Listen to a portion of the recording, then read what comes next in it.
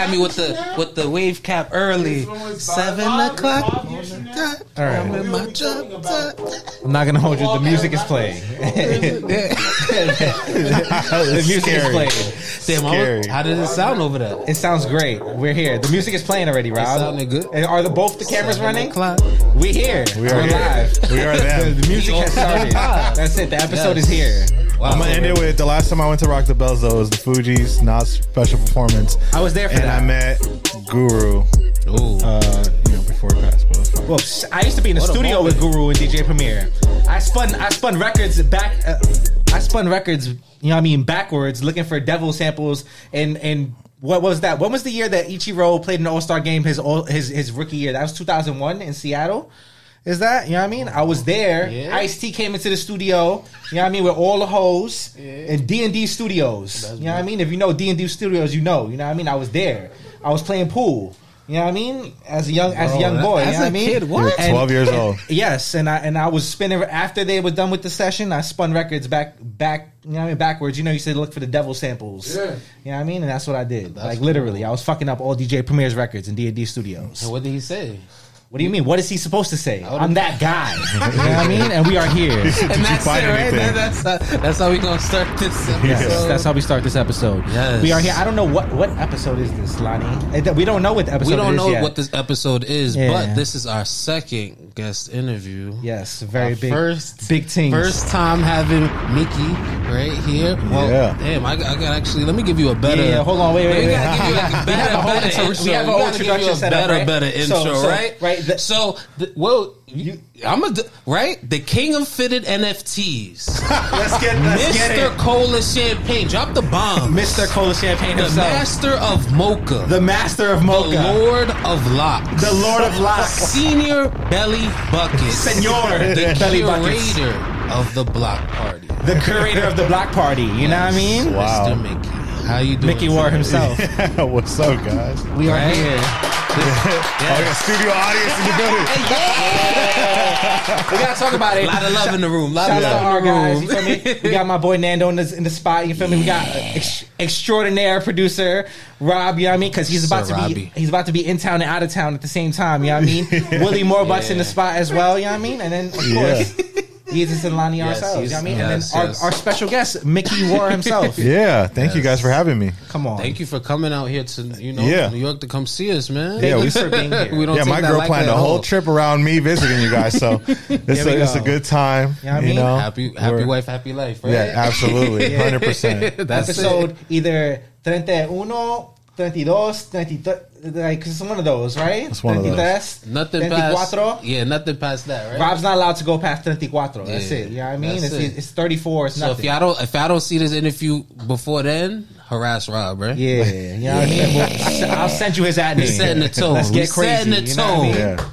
All right. All right, let's start with hat of the day. You know what I mean? We all have like nice little hats on from a specific store. So we can start with Miki. See what's going on. Miki, what do you have on today on the Mata? So I have what am I? Okay, yeah, of course. Reverse Mocha, LA Dodgers, First Coliseum patch. What do the rings look like on that? The rings are. Is there a red ring on there? This is not the Friends and Family white ring, but this is the Olympic. Not this one. Untouched logo. Yeah, we sent Yeezus the FNF before we announced the FNF because we didn't want people on our neck. And then surely enough, when we started announcing it, it was like, how can I trade up for a white ring? And I'm like, I didn't even know it was a thing, honestly. I was trying to figure out what they were talking about. And then I noticed that one day, I was like, wait, hold on. I got a white Olympic rings? That's not white. That's when you hold on. So and flat baddie, because I know a lot of people talk about there's a couple raised baddies out there in circulation from a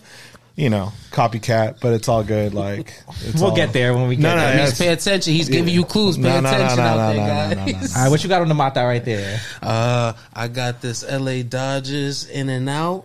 Oh man, that didn't come with regular packaging, did it? No, it didn't. It came in. I almost brought the bag with me, but I didn't want to mess it up. Lonnie was not there for the pre-order. You got to see the hat. Yeah, that's fucked up, right? You got to actually see the hat. He was like, "Damn, bro, it's a green. That's fire. Let me get that." I'm happy.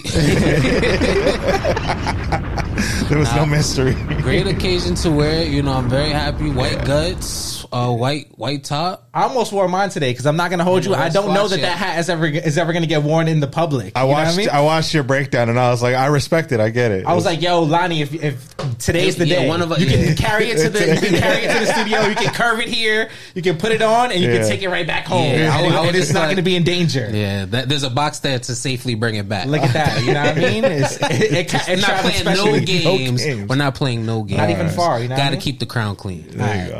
And today I had on a nice little, you know what I mean, pink mocha Diamondbacks. This one has been copied a lot, I feel like. A handful of times. Yeah, you know what I mean? I'm sure more times this is one of the more popular ones. I was sick about that at first. Yeah. But now I'm not so mad because my shit is my shit is sanctioned, y'all. Yeah. You know what I mean? We're here. Yeah, no, you're good. You're good. Come on. Looks good. All right. Man, let's get the ball Let's rolling. get to it. You know what I mean? All right, so we start very, very pure in the interviews. Yeah, I mean, I want to know a little bit about Miki himself. Yeah. Sure. So where did you grow up? What was your environment like growing up? Yeah, so I was born in Echo Park, California, which is near LA, downtown LA, just like a little small city, and then eventually moved to the San Fernando Valley, which is where I've kind of like made my mark as the Mag Park in Burbank, California, which is basically on the other side of the hill from like Hollywood, LA, and like kind of main LA. Yeah. People kind of like downgrade you if you're from the Valley in a little bit, but like, you know, it's like, it's what I've known all my life. And there's like there's a really great community that comes from there. Went to high school out there, graduated from Polytechnic and played ball, you know, my whole life, played a little baseball and, we got all technical. We're good. Rob's on it. He's on it. Shout out to him. So yeah, no. And then, really that's kind of like the startup. I mean, you know, family full of hustlers. My first job, like real job was, I was an after school coach for fifth graders, actually fifth, fourth, third, second. But I did it for a year. Like putting out caroms, like for it was a Hubbard Elementary School. I was an after school coach. Okay. And so like I would just stay there, help kids with their homework, and went through that. And I got like promoted within like 4 months. I was 18. Wow. And because I'd volunteered and coached at the local like park a lot too. So like had a relationships with a lot of like families and parents and stuff like that. And then just kind of groomed like a class, you know, stuck around for a class. And then I got my real estate license when I was 19 and jumped into real estate real early. That was the family business. And like really quickly, like I just did not like the suit life. Okay. Back then we had MySpace, so I'd just sit there and take like pictures and like post them up on my MySpace like in a suit and tie. Then too, right? I mean, I had a great like first year. Like, and my parents were like, man, he's about to be this real estate mogul, like, you know, like, and be on it mad early, right at 19. Yeah. So when I got my first check, this was 2004, 2005. I turned 20 when I finally got my first check, and it was like all in all like 50K. And at 19, you're like, and back then, like, fam, 50K back then. I got a credit card first. I went to I bought myself a 300ZX convertible at the time. Come on, gutted it out. Put all this like leather seating, the custom Z logo trunk, wanted the big subwoofers, like just following my friends, man, doing dumb shit, like just buying, like, you know, spending your money thinking like it's never going to end. You had a plan because you said you got the cash, but you said you went and got a credit card. I still got a credit card, right? And then of course, right? So he got the cash, but he went and got the credit card. So you had a plan. Yeah, no, this is where I exposed that I did not have a plan because I just kept spending thinking like, oh yeah, I'm just going to go sell another house or I'm going to do another loan. So what's the dumbest thing you bought at that time? Shit. Honestly, probably the subwoofers. Because although it was lit, that's like culture. No, I had the auto startup alarm joy too, like, you know, like, and it was a stick, so you had to leave that thing in neutral so you don't start the car. Like, so I had to learn that was key. And so like I think that'd be one of the dumbest things I bought. But then what it also did is it fueled my I just fell in love with DJing. Like, so with that money, I ended up buying my first set of turntables. It was like a pair of Gemini, like bullshit belt driven turntables with a wonky like ass mixer, and then and it was like 6 Wu-Tang records. And like I was just sitting there trying to figure shit out, not understanding, watching this guy DJ Qbert like do a DVD tutorial. I'm like, what? Yo, why is his turntable on the left, on the right, on the right, on the left? I have no idea what the fuck's going on. Qbert's the homie too. I mean, I'm really from this hip hop shit. He's fam. Yeah, that's fam. So then, so DJ I went champion. Yeah. Oh, he's nasty. Come on, not regular. So yeah, you can't just like follow him. He's like expert level Mario, like Super Mario. Like you are not just like passing the fireballs and Bowser for nothing, right? Like he's that guy. And so I ended up going to DJ school. And so all this money I made off of real estate really just funded my passion to go into this whole DJ world, right? And buying records is fucking expensive. Yeah. Like I can cuss on this, right? Yeah. Naturally. Fuck shit ass. Got it. So yeah, so I went to this DJ school, and like, you know, back then if I wanted Talib Kweli, Get By, and I want doubles, like I'm spending $8 a record, you know, and that's for one fucking song. Maybe the B-side's all right. So like anyway, spent a ton of money on records. Like I ended up getting like the best turntables you could get, some like MK5 techniques. Ooh. And like a Pioneer 909 at the time was like the hottest shit, back Jazzy Jeff. And so like that really like got me, you know, I took my entrepreneurial kind of like spirit from the real estate and brought it into DJing. And so by going to this DJ school, I also like networked into my first DJ crew called the Spin Addicts. And so I joined this crew, and we would just go DJ like parties. And so we would do them as homies. And what year is this? This is 2004, 2005. Wow, so not too actually, long. No, I'm sorry, 2005, 2006. Okay. I joined the school in 2005, 2006 is when I started DJing like out with some of my best friends to this day. Wow. And so we would literally like carry speakers, carry records. Like this is before Serato. Now everybody carries a laptop. So we would just go do these parties together, the Spin Addicts. And even one of my close friends, this will go full circle, this guy, Jonathan Chavez, who now works for Complex. He does all their digital content and marketing stuff. He was doing GIF flyers for our house parties back in 2006. Wow. And he actually designed the Mag Park logo that is today, which is like, for us, very iconic in the sense it's a very unique logo that doesn't necessarily scream Magnolia Park, but when you see it, it just has that like impact. And so, you know, we did all these house parties, and then I eventually evolved and did, you know, started DJing in the middle of fucking Bloomingdale's, playing Madonna, Michael Jackson, learning my way. And then I got my first text coming. Yeah. And so like, and then I'm starting to network with and do more corporate stuff. And then I got to do this tour for Teen Vogue, and doing Teen Vogue got me my gig with thetruth.com where I DJ'd. Bro, it's this time. It's crazy. This is 2008. It's like every year you just trying. So what kind of music are you spinning at this time? Keep in mind, I'm broke though. Like at this point, like all that money that I spent on, like I made on real estate, like that other house never came, because then the real estate crash came in 2008, right? So then I fell into this passion and just kind of like muscled through it, you know, and try to figure it out at the same time. Working on your craft though, getting better. So and the music game industry, DJing and shit like that is not easy to crack into. So luckily I had Scratch Academy, which is also out here in New York, right? Jam Master Jay. And their LA branch was the one that really helped me get on with these corporate companies. And so all this was really just teaching me marketing and, you know, like you're your own business at the end of the day. And so when I did the Teen Vogue thing, I ended up actually being the truth.org, the anti-tobacco company, now anti-smoke, right? So like I would do the anti-tobacco company. I DJ'd for them for Warped Tour for 2008. I remember that. So I DJ'd like 48 cities in 54 days. Okay. And so like living in a tour bus. I remember the commercials and everything. Yeah, exactly. Yeah. So Hello, I am. Oh, shit. I remember specifically like those cities, like how many shit was fucked up. How many cities did you say it was?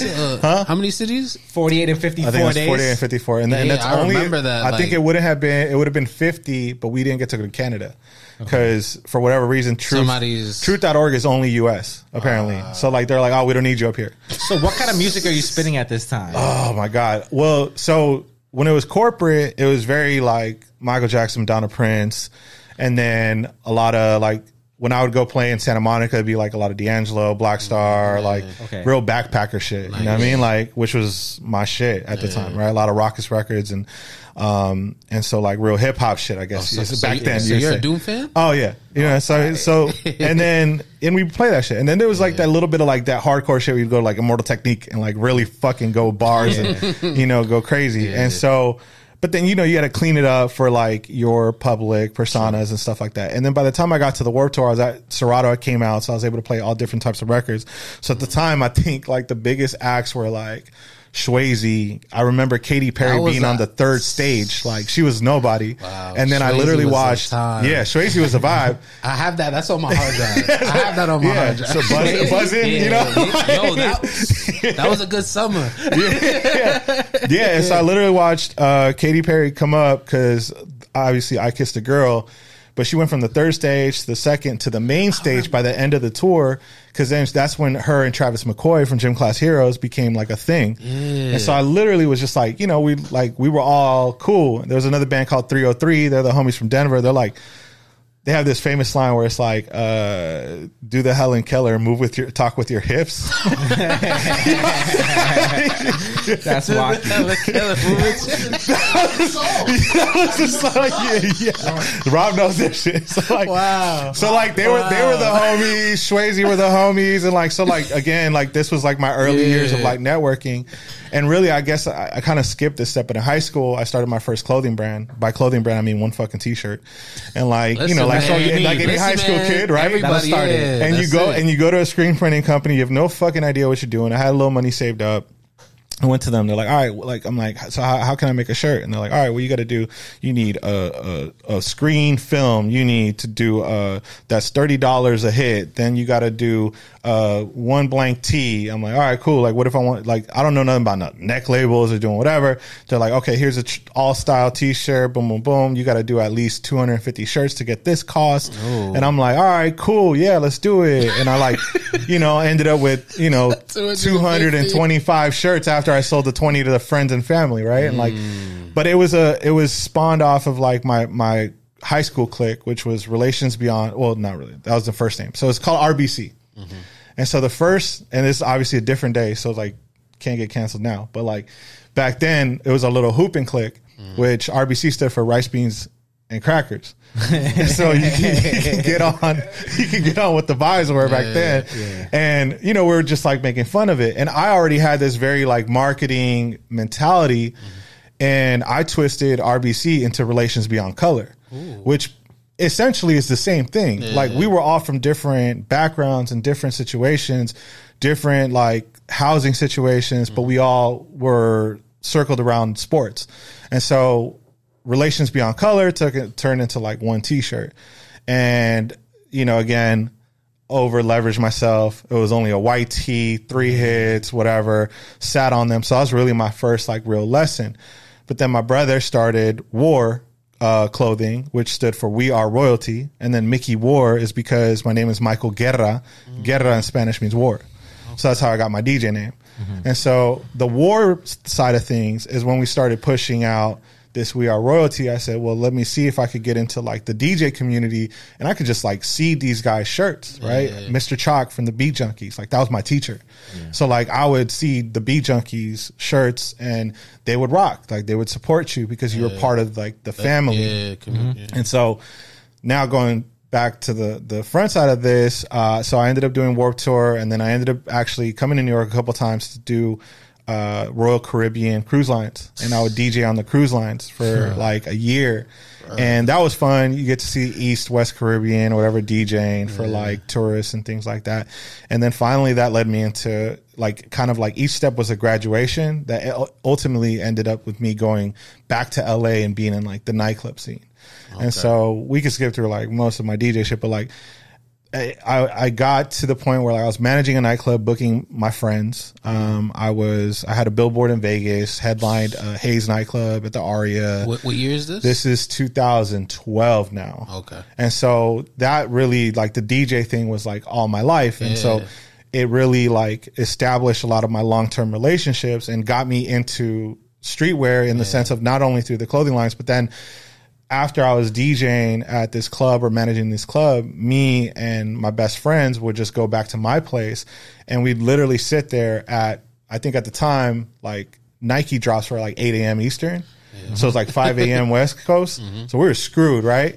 But we're like, yo, fuck that. We'd go run through Jack in the Box, fucking grab like 20 chicken sandwiches, 20 orders of 2 tacos, bunch of drinks, sit there and literally wait till Nike drop Olympic 6s, Olympic 7s. I think it was probably French Blue 12s at the time, Bread 4s. How old were you at that time? 3s. That was 2012. That's yeah. 20. I was 27. Okay. Yeah. I think, yeah. Is that right? That's right. 2012? That was like 10th. Yeah, I feel like that's right. That's the math. 10th grade. Yeah, so I was like 27. And so, shit, that was 10 years ago. Good Lord. So, Time is flying, that's way more bro. than 10 years ago. huh? That's way more than 10 years ago. 2012? Oh, no. It's 2012, I guess. That, no, it's literally the math is 10 years ago. You can't argue with me on the math.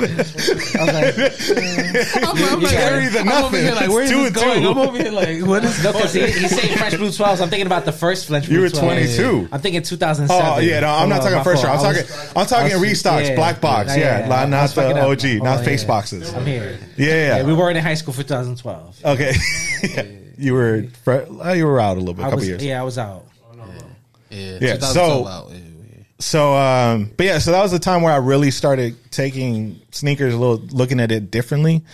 And then I saw like kind of the business side of it and like networked through a lot of different people in that time. And I was doing the DJ thing, and like, you know, like when you're 25, 26, 27 and you're like the guy at a club or like the DJ, you've never paid for a drink of alcohol in your life. Like if you want to walk in there and your friends want a bottle of Ciroc, it's $50 or free. Like there was nothing else than that. And so like, even if you're broke, you're having a great time. So like we did that for a long time, irresponsibly in many ways, and it gets old like after a certain amount of time. Like, because you just know it's normal. It's just like I'm good, right? Like, like I'm straight on all that. So you know, eventually I finally like just like, you know, I need to find what's next for me, and that next was my brother graduated college.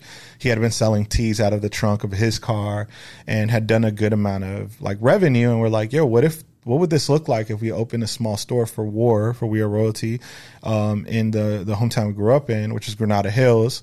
And, we did some numbers. My brother's like an Excel master. Like he's like good with like math and sheets. Somebody with good with Excel on the and team. I was pretty solid on that as well. And so we said, fuck it, like let's see what happens. He put up the money. We opened the store, and we did that for like, when we opened, it was like 3 months before somebody, an associate, I'll call him acquaintance now, but somebody approached me with this idea of like, yo, have you ever been to Flight Club? I'm like, I've heard of that. I don't know what it is. And he's like, this is now 2013, I think. Yeah. And I'm like, I've heard of that. I don't know what it is. Like basically like, yo, they take product, they sell it for people, and then they take a cut and say, okay, cool. So that's no cost of inventory. How does the business model work? All right, cool. We got to do this, do that, crunch the numbers. We're like, you know what? Fuck it. Let's do it. Got on our like fake Shark Tank shit. We're like, yo, we will take 40% equity in return for this if right? And like we set that whole shit up, and we're like, all right, cool. And you guys could get a wall inside of our store. Ooh. And so we split up War and this other like consignment business for sneakers, right? And so shortly thereafter, again, like, you know, shit gets tricky when you do business with your friends or who you think are your friends, and some money will change people really quickly. And so that's a fact. You know, unfortunately things didn't work out with them, and we had a situation that involved people's safety. And so it was like a really ugly situation where shortly after opening, I think November 2013, we closed the store May 2014. Wow. But in that short period of time, I learned this entire like consignment business and business model, and I built an entire system on Excel, like on my own, and just figured this shit out. Now you could do it. And IG had just kind of started up. This is 2012, 2013. And so IG first started up, and I'm remembering like the person that had the most followers that I followed was like Nick Diamonds, and he had like 11,000. Like you were like, oh shit, a K, like on this guy's followers, like he's real. And we just kind of like grew our following through there. And I saw like I would like to think like some of the first shops ever to even post product on Instagram for sale. Algorithm worked way different before, so like it was very successful at the time. And so that failure ultimately became the blueprint to what I opened was the next shop I opened, which was called Backside Kicks. Backside Kicks is what took me to Burbank. Backside Records is iconic because they were around for 20 years and they would sell all your mixtapes, right? The DJ Dramas, Funkmaster Flag, or like, you know, DJ Clues. Like they would literally go drop off shit after they go visit Power 106 down the street because Burbank is the media capital. People forget that shit. So we get all types of artists that go to Burbank too. And so this place had also hosted Soul Assassins Radio on Sirius XM live. So like I met Logic and like a bunch of other like different rappers as they were coming up. And that they gave me a shot and they were like, yo, like we could give you this wall and an $800 loan for a third of this business. Or you could pay yourself and you'll get 20% of the business. You pay yourself minimum wage, which was $12 an hour. Right. I was like, don't pay me nothing. I'll take the third, fuck it, for $800. Gave an entire business plan, built the model. I outgrew their social media in 4 months, which was like 12K at the time. And then we surpassed them. We did about 900 grand in gross revenue in 9 months. Beautiful. Which was like, from where we started was 150 pairs of shoes. That was 3 friends. And they literally dropped them off. And I took the first picture. This shit looked so empty and spread out. It was crazy. And I was like, yo, I'll do 10% consignment. Like, don't even go to Flight Club. Don't even go there. We'll do 10% consignment. Just trust me on this. And then anyone who wasn't a friend, we do the 15% so that we can like help make some bread. Gotta have some right? And so we generated that 900K and then we're outgrowing the space. I then find out that the guys I was partnered with, they were getting notice from the landlord that they're going to get the boot. Because that place, they had been grandfathered in. So they were paying something crazy low for a 5,000 square foot, 2 stories in the city of Burbank, California. That's got probably one of the highest tax rates in the state. So like when I found that out, I was like, so what's the plan? Like, were you just going to spawn it on me at the last minute? And then like, nah, like we got to figure things out. We're down to grow the Backside Kicks brand, but we want more percentage. I said, more percentage? You're not doing shit. You barely show up. Like, that doesn't make sense for me, right? Not at all. Keep in mind, at the time, I was working 60 hours a week, sometimes 80, paying myself a cap of 25 hours a week. So if I worked 80, I would only pay myself 25 because I was loyal to these 2 other partners, right? But to me, it was about being a man of my word and understanding that this business has to make money before it could be investable. And so I literally, like, for a while there, didn't pay myself. After 3 months, you started to see some bread. But like, can I pay? I'm like, yo, I think I should pay myself. Like, I'm putting in these hours, right? And so then we brought on like an intern that we would pay cash under the books, who ended up being like my right hand through a lot of the big processes. And then, you know, and then we brought on like eventually like 3 or 4 employees that understood the business, because the resale shit, it's a different monster. It is. And so we, at the time, I like to think we snuck in right around where, you know, Stadium became a big number, a big name in the game, and they still are. They did it at a different level. Obviously, they raised a shit ton of money so they can be that, right? And then there was Flight Club, and then there was Round 2 that was like opened up right around the same time, and Urban Necessities. Like those are all good friends of mine. It's like me and JC were literally at sneaker shows selling shoes on lawn tables together when we first started. And so like we kind of, I feel like we snuck in as a brand, like the Mag Park brand, as like a resale staple there for a minute. And that also came with the help of like my good friend Kais, who was on YouTube. Ben Baller was a close early friend of ours that really like shifted us over. I gotta definitely give respects to Riff, which is like one of the staple LA stores. So that's kind of how Mag really like started to come about, and this was 2015, like end of 2015, and that's like how I ended up in MAG. I know it's a long-winded story, so I just want to. It's great to hear. It was a good story. Questions, yeah. No, you moved us through most of the questions along that line. So how does MAG Park actually come about from where you are with War, and then you have basic? Yeah, so War was really just like on the apparel side. That's what gave me my first, like, you know, like when you say design, like what are you really fucking designing? Like a lot of things, like at the time, you try not to overthink it, right? Virgil's whole perspective of doing the 3%, right? Changing something 3% is still familiar to somebody's eyes, so that it doesn't make it difficult for them to make a decision on whether they want to get something or not, right? And so that was always the approach, was like, okay, draw inspiration and then don't complicate it, right? And then do things. I remember the most successful hoodie we had, and I look at it now and I laugh at it, but it's like, it was the time, right? So like I did like War, like the Magna Carta font, right, where it's got the bar right across, right? And then I added gold aglets to a red hoodie, so it had a very Watch the Throne, like Red October. I mean, I'm sorry, not Watch the Throne, but like dark fantasy, like all red gold details, like, and we sold that hoodie for like $100 back then. And it was really like just adding value to something and the perception. And so that was just like really just testers for me to like figure out what draws inspiration, but doesn't also like take away from the wearability of a product. Right. And so that's like really like where that first kind of stream from. And so, of course, War turns into Backside Kicks, so I get super sneaker involved. And on the apparel side of things, I actually got to learn a lot from Backside, because Backside not only was a record store, so straight up thousands of vinyl below my spot where I'm selling shoes.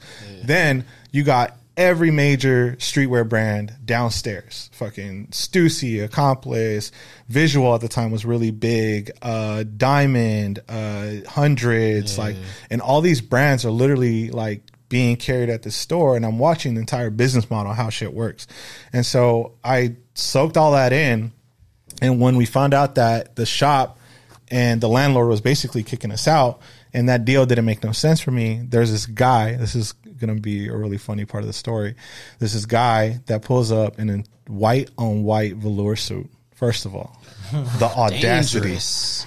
Like, you're worried about a white crown. This man was white on white velour, and velour picks up everything, dust, like maximize the screen. There you go. All right, well, how do I do that?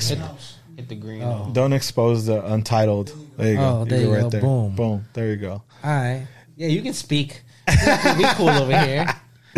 So white on white velour with anniversary 9s, white on white, and I'm like, ooh, it was during that time.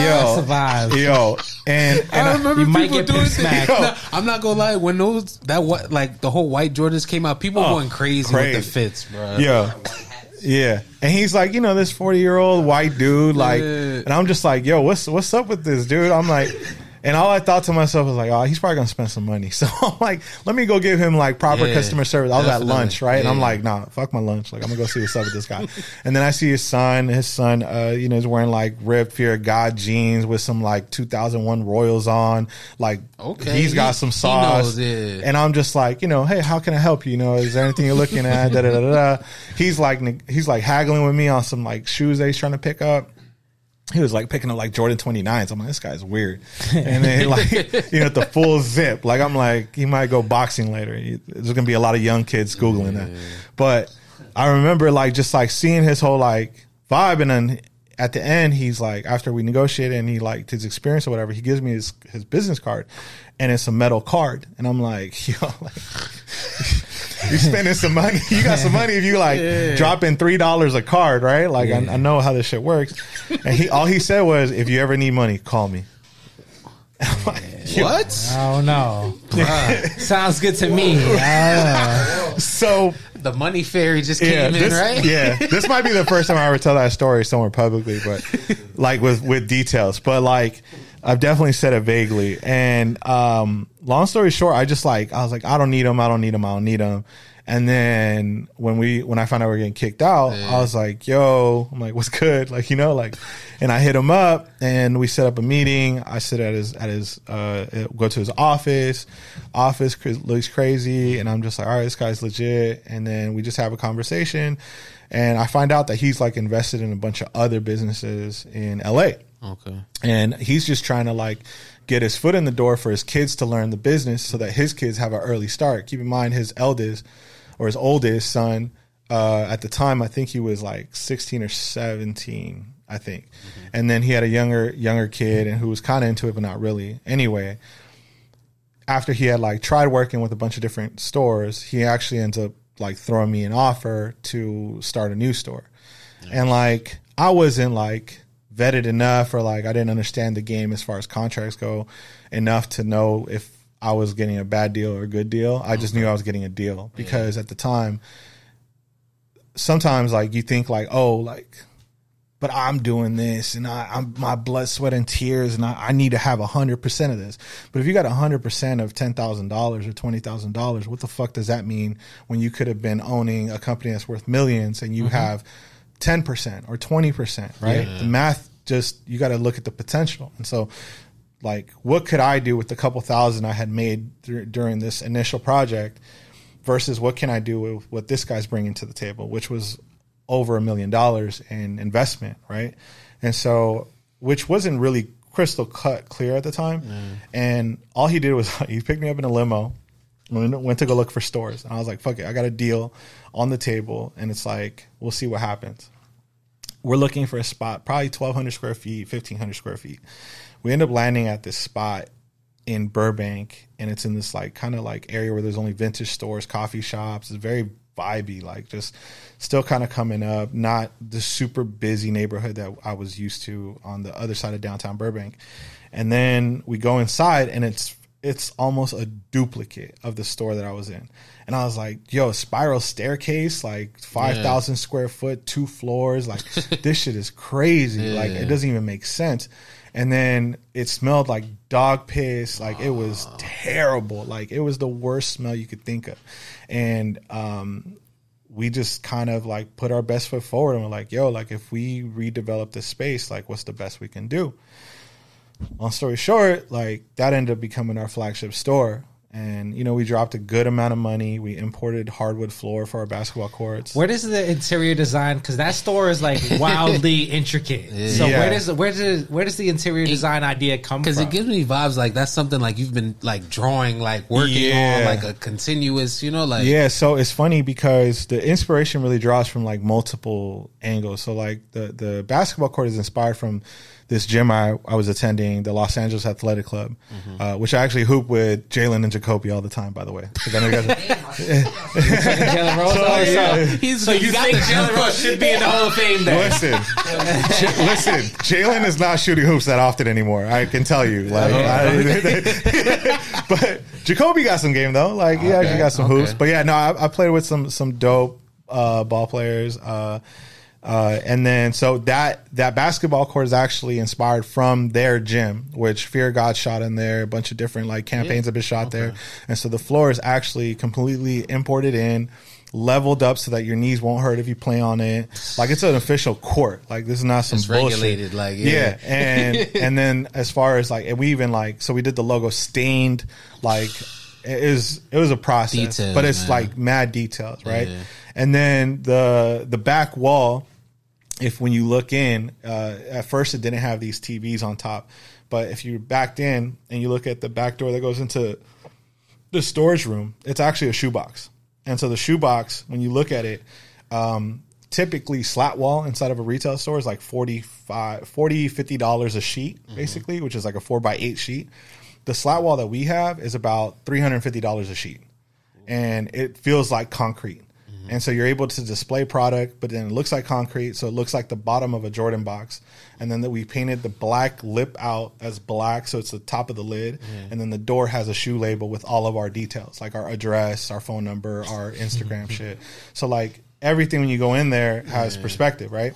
Then to the right of that, the stairs has the Magstronaut, which is Magstronaut. Was like hot that. Back then. I don't know how I feel about it now, but like it had very sounds cool. You know, I like that. I like little that Billionaire name. Boys Club vibe, and it had like the Mag logo on the side, and we made shirts with that logo before, and it's actually like artwork made by my guy JP at Complex, and so he did that, and then JP's cousin Ollie is like who played ball, my little brother. He's your guys' age, 89, right? So like. Born in 89, and so we hooped together at the local park. I brought him in, and all the artwork you see on the right wall, which is the west wall, and we have 20-foot ceilings. He hand painted that entire wall. He hand painted an entire store, actually. Like if you actually come to the store, there's speckles on the wall. Like it's all hand painted. And then I did this like real funny Night at the Roxbury reference where it was just like, yo, I want the inside to feel like outside. Like, you know, like I'm and the outside to feel like inside. Exactly. And so when you pull up, we actually have like street court, like fixtures and like there's fencing and things like that. The front of the store is locker rooms. The entire floor is like this like I forgot what the term is, but it's like basically like a garage floor. Like there's a lot of details that actually go into the store. Sounds like that people don't realize. It's not just it's an experience. And like the basketball court, like we can hang on it. Like it's like that strong. There's a nightclub DJ booth upstairs. Nightclub sounding up everywhere. So like I used to host like Twitch streams from the store, and like you could just DJ or have a guest DJ at any time. And then the upstairs started originally as like where we had all the like hot shit displayed, but then it turned into like, you know, Supreme and like all that took off for us too. Like we've had Bear Bricks in there now, you know, that we've sold for like $75,000. Like 4-foot Lon Von, like Bear Bricks, like real rare art shit. Like, and we've been through it all. Like.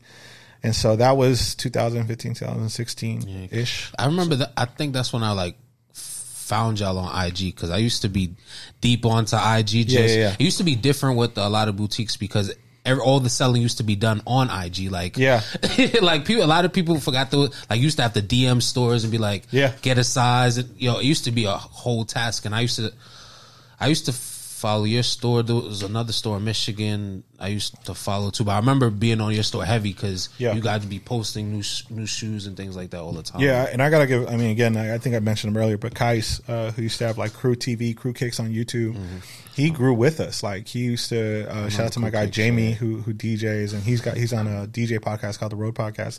But like Jamie introduced me to Kais, brought him over, and Jamie, you know, I'll give him a ton of credit. Like when he came over from Riff. He brought us Travis Scott. He brought us a bunch of different other like higher clientele that would come in, shop around, and you know like it brought that about, like man? When you got the game was like he would always pull up. I'm trying to remember like who were like our real Mustard, Hit Boy, like all these guys would just love coming to Burbank because the studios were down the street. And so, and it's an experience. It's cool when you go to Mac. It's like what we used to shut down, bro. We used to shut down the store for Adam Levine like once a week because I'm sure people don't he would just want to play ball with his brother. Like he literally stay there, and then his wife and his brother just go pick shit out in 10 minutes. Their shopping was 10 minutes. They just wanted to hoop for 30, and then they just be there. We shut down the store, and then vibe out, and then you know he'd take off, and it was like that's just like what we were. Those moments bring people back.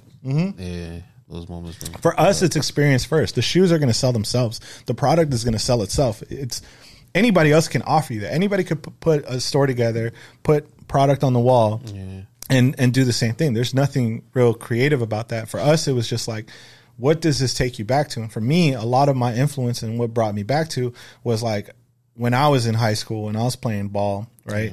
Like me and my boys, what would we do? Fucking go eat at Tommy's and bullshit and just ruin everything that we worked hard for in the sense of like what you're working out for. Imagine if you actually ate clean after you worked out all that time and did them stairs and fucking suicides.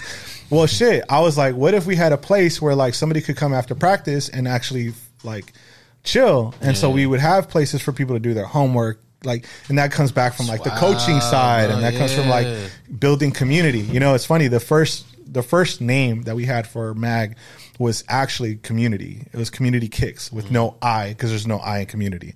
There's your cliche ass fucking like title. And I just loved the letter C in the sense of like I can do a nice logo for the letter.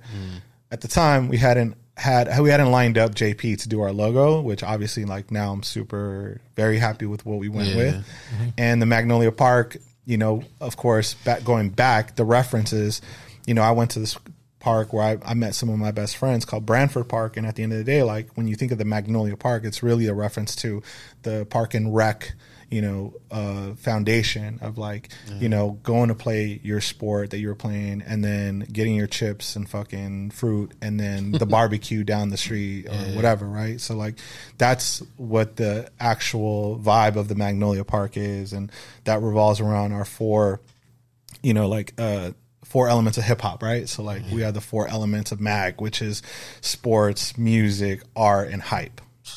Like that's what it is. I like how you broke that down. Nice. Guys, so where does expansion come into play? Because you start with Burbank, right? That's the first store? Yeah, so Burbank was the flagship 2015. 2016, we started experimenting with a pop-up on Fairfax with our good friends from Hall of Fame. So we did a pop-up with them, and then we then expanded to Orange County. And then shortly thereafter, we opened a location in Vegas. And then we moved from the pop-up at Hall of Fame to our own location on Melrose. And then and then Topanga, Woodland Hills, which is still around. All the other locations other than Burbank and Topanga are actually no longer around. And I think that was a huge like time for us. And, you know, full transparency, like we had an investor come in 2018, which we were doing really well, 2017, 2018. And that was a huge learning curve for me as someone who's like the operator, essentially the decision maker for this company and the face of the brand. And, you know, not all money is good money and there's no hard feelings, but at the end of the day, like, you know, more money, more problems, right? So you have expectations, you think you can like take over the world. And before you know it, like, you know, it doesn't matter what somebody tells you to your face. If they say, yo, we got a lot of money. So here's this amount. And when you blow through that, don't worry. As long as we're growing, we'll give you more money. Right. And so we go and scale, hyperscale. Right. Yeah. Like, and I'll say this, like for any entrepreneur, like when you get an investment, when you take in money, like don't think you have to create new ways to make money.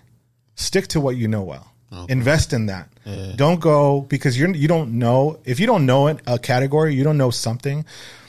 Like I'll give you a perfect example. We were selling basics, like at the time, elongated tees and, you know, Fear of God was hot at the time. And there was this brand Epitome and there was a couple other brands. Yeah. And if you put together like a dope basic tee, nobody cares what the brand is as long as the shirt's good. Mm-hmm. Yo, trying to make a blank tee is a lot more expensive than you think when it comes to R&D. Like I flew to fucking Vietnam, I flew to Japan, I flew to Hong Kong, like just to have meetings and like thinking like that's the way to do it. And like, it's not like versus we could have just simply continued to sell the shirts that we were getting. Didn't have to go through that whole process. Like if you're going to go do something and outsource or like try to keep things in house, like you got to understand the investment that comes with that. And I think I won't say that's the reason why we didn't succeed in that sense of with that investor, but like, it was just like us trying to create new ways to cut our costs, generate margins. So like, it's good to work with people that have gone down that road before. But like you don't have to create new ways to make money just because more money comes in. But that's why we hyperscale too when it came to locations. And I felt like we had our business figured out. Mm-hmm. And I always said like you gotta like once you figure out the blueprint, then you can copy and paste. But if there's like something there, if you're missing one screw in the engine, like, and you find out later, and then now you made 5 of these. You have to, and that main screw, to be honest with you, is staff, like your employees, the people that represent you. And with a company like MAG, which was so heavily, oh, I'm here to see Miki, or I want to see Miki, or I want to talk to Miki, and things like that.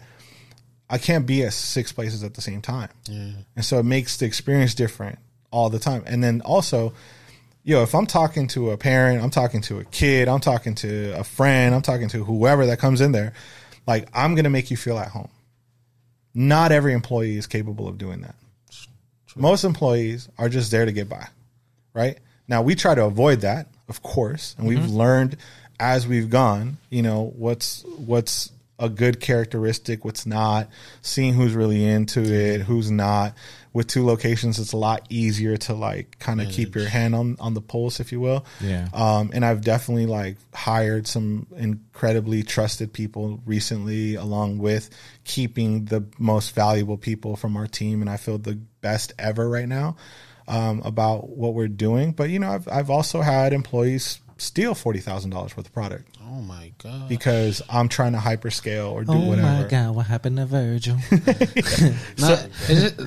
It's just I hear that and I just feel devastated. And I'm not even you know. 'Cause it's you know, like these relationships that you have with your your team is close. So it's just like you're already investing in these people. So it's just like to have that happen, it hurts. Yeah, no, and it does, and it's like it's like at the time, like you don't have a structure like a corporate company. Most corporate companies can write that stuff off, put it under their insurance claim, or do whatever. They're trained. They have a whole team to handle that. My team was me, like at the time, and like, and it's one of those things that I learned the hard way, like how to get out of like not only like micromanaging, but like seeing the bigger picture, and of course, like finally being able to like hold on to the people that I think mean the most to the company, and then expanding on bringing in people that can also have that expertise and a different set of eyes.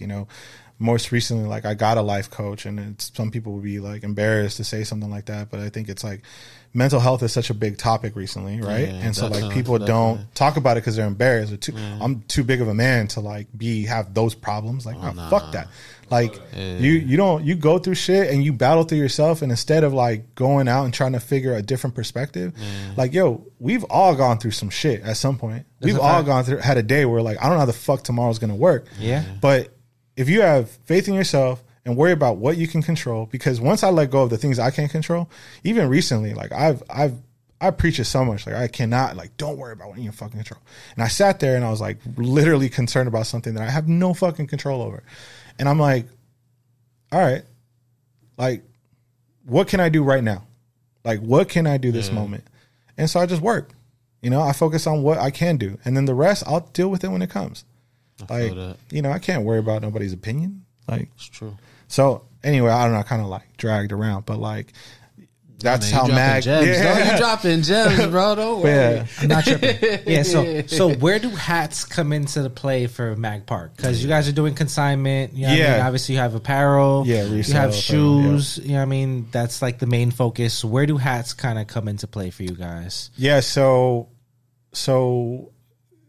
my partners, the investment company, ends up kind of backing out of the deal. This is 2018. This is 2019. 2018, actually. No, yeah. End of 2018. And a lot of people don't know this. And have I ever shared this story? I don't know. Maybe. So, like, in the same week, I had my ex-girlfriend of 5 years commit suicide. Oh, wow. And then 3 days later, we get broken into for the 3rd time in 1 year. And then I had my investor tell me, we're done with you guys. What? And so when I say, like, I don't know what tomorrow looks like, I've been there. Yeah. I had to decide, can I pay my consigners or can I pay my employees, was a legit question that I had to answer at a time. And I sat at a desk, no embarrassment to say that I cried, and I had no idea what to do.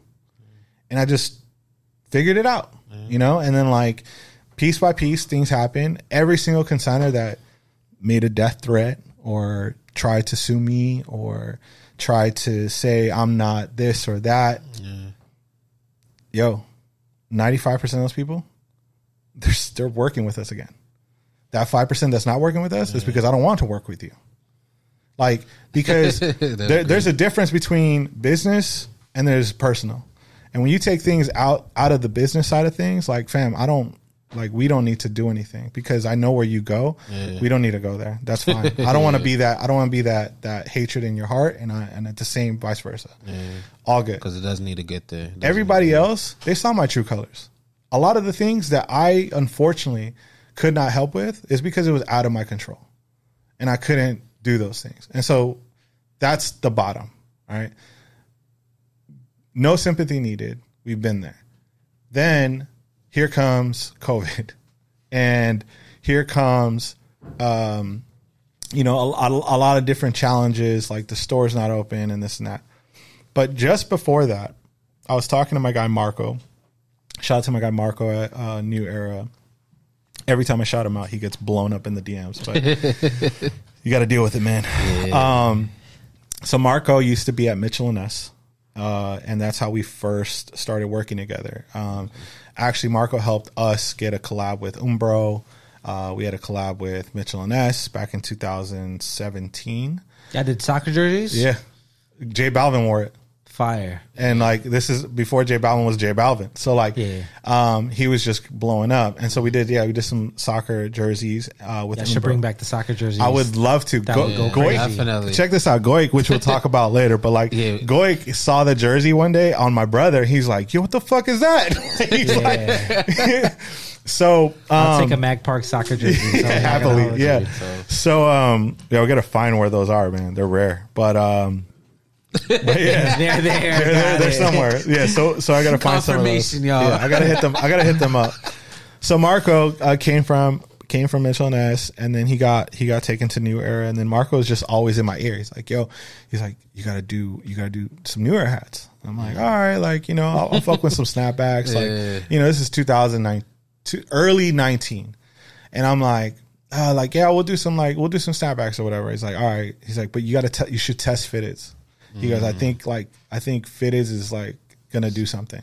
Ooh. And keep in mind, 2017, I bought damn near the entire Fear of God All-Star pack, right? 150 a piece at the time, right? Yeah. And so like I got damn near the whole collection, FYI, in case anybody wants the Fear of God smoke. Okay. But like I got a nice set of Fear of God hats. Yeah. Those are the shits at that time. Huh? Oh, yeah. No, I brag about them now. Like I like, yo, line me up. Yeah. But line me up. Yeah, no, I've been looking for the crazy shit too. Crazy. But yeah, so when somebody questions my card about being fitted, like before, I'm like, yo, I've been in this shit. I've been spending 150 for regular shit, retail. But anyway, so we saw that coming, right, from like Fear of God, and I'm like, you know what? Fuck it, let's do something. So then Marco, he's like, yo, here's the first World Series patch, right? With the building, very simple, and it's got the thin LA logo and this and that. He goes, yo, no, I would he says, I would love to rock a black version of this hat. I said, all right, cool, let's make it. Black, green, UV, no Batterman, right? To keep it true to the thing. And white guts. I'm like, all right, fuck it. Let's put it in. 30 or 36. And I'm like, all right. So we go. Put them up on there. I show a couple of like DJ homies, and they're like, yo, like, I need that. Cool. He gets it, whatever. Then here comes this big guy that I ran into at a strip club recently by the name of Christian Alcaraz. Yo, man. AKA Big Boy, man. That's my guy. So Big Boy comes in and he sees these fitteds and he sees all these snapbacks. And I have no idea what this guy's doing, but like he's like literally wiping out my shelf, like buying them all.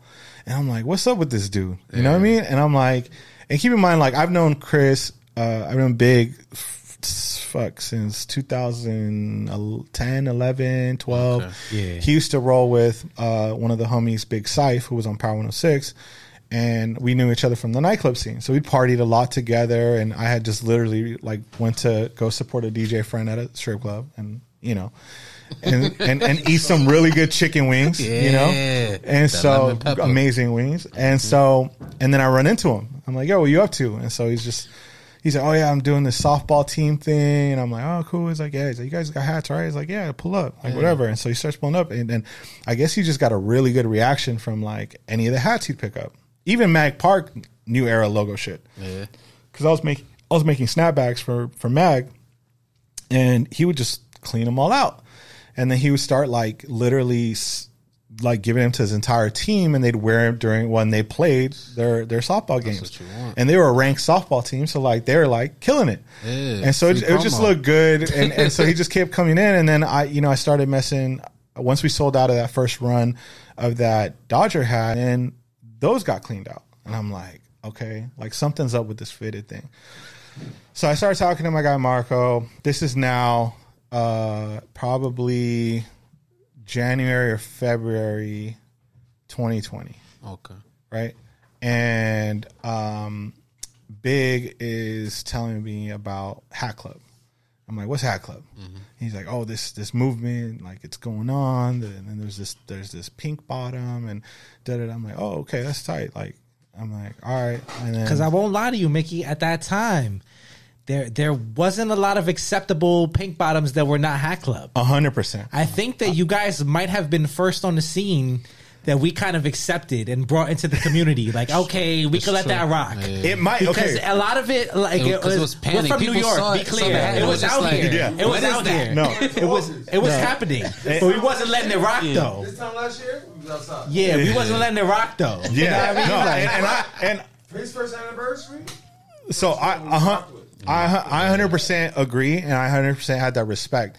And I'm gonna give Big Boy his credit. Like, if it wasn't for him bridging the gap, and like, he's a network genius. Shout out Goose. And shout out to Goose for sure. Right? Like, I was on a FaceTime with Goose. Mm-hmm. Like, I think almost immediately after we had dropped our first run of Pink Mochas, and I'll lead into the idea of that. But I got to give Chris a ton of credit. Now, at the same time, I'll say this to his face.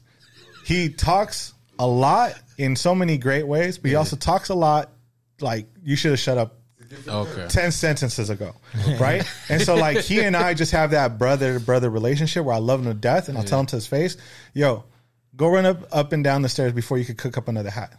Like, I'll tell him to his face because I love him. Yeah, like, you know what I mean? And like, there is just way too many yes men that I've had in my life, and too many yes men in the world that are too fucking coward to tell you in front of your face, like, whether something's good or not, or whether it's good for you or not.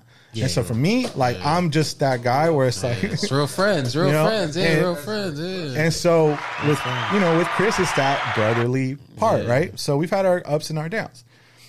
Anyway, I get into this whole talk with Marco, and this is before I even met Goik and before I even talked to Chris about it.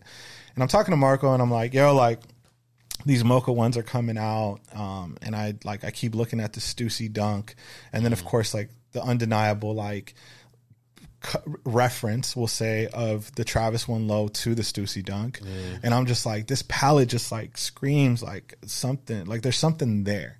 And he's like, well, what do you want to do? And I said, well, I don't want to do a pink bottom just to do a pink bottom. That's corny, because these guys in the East are literally like, this is their thing.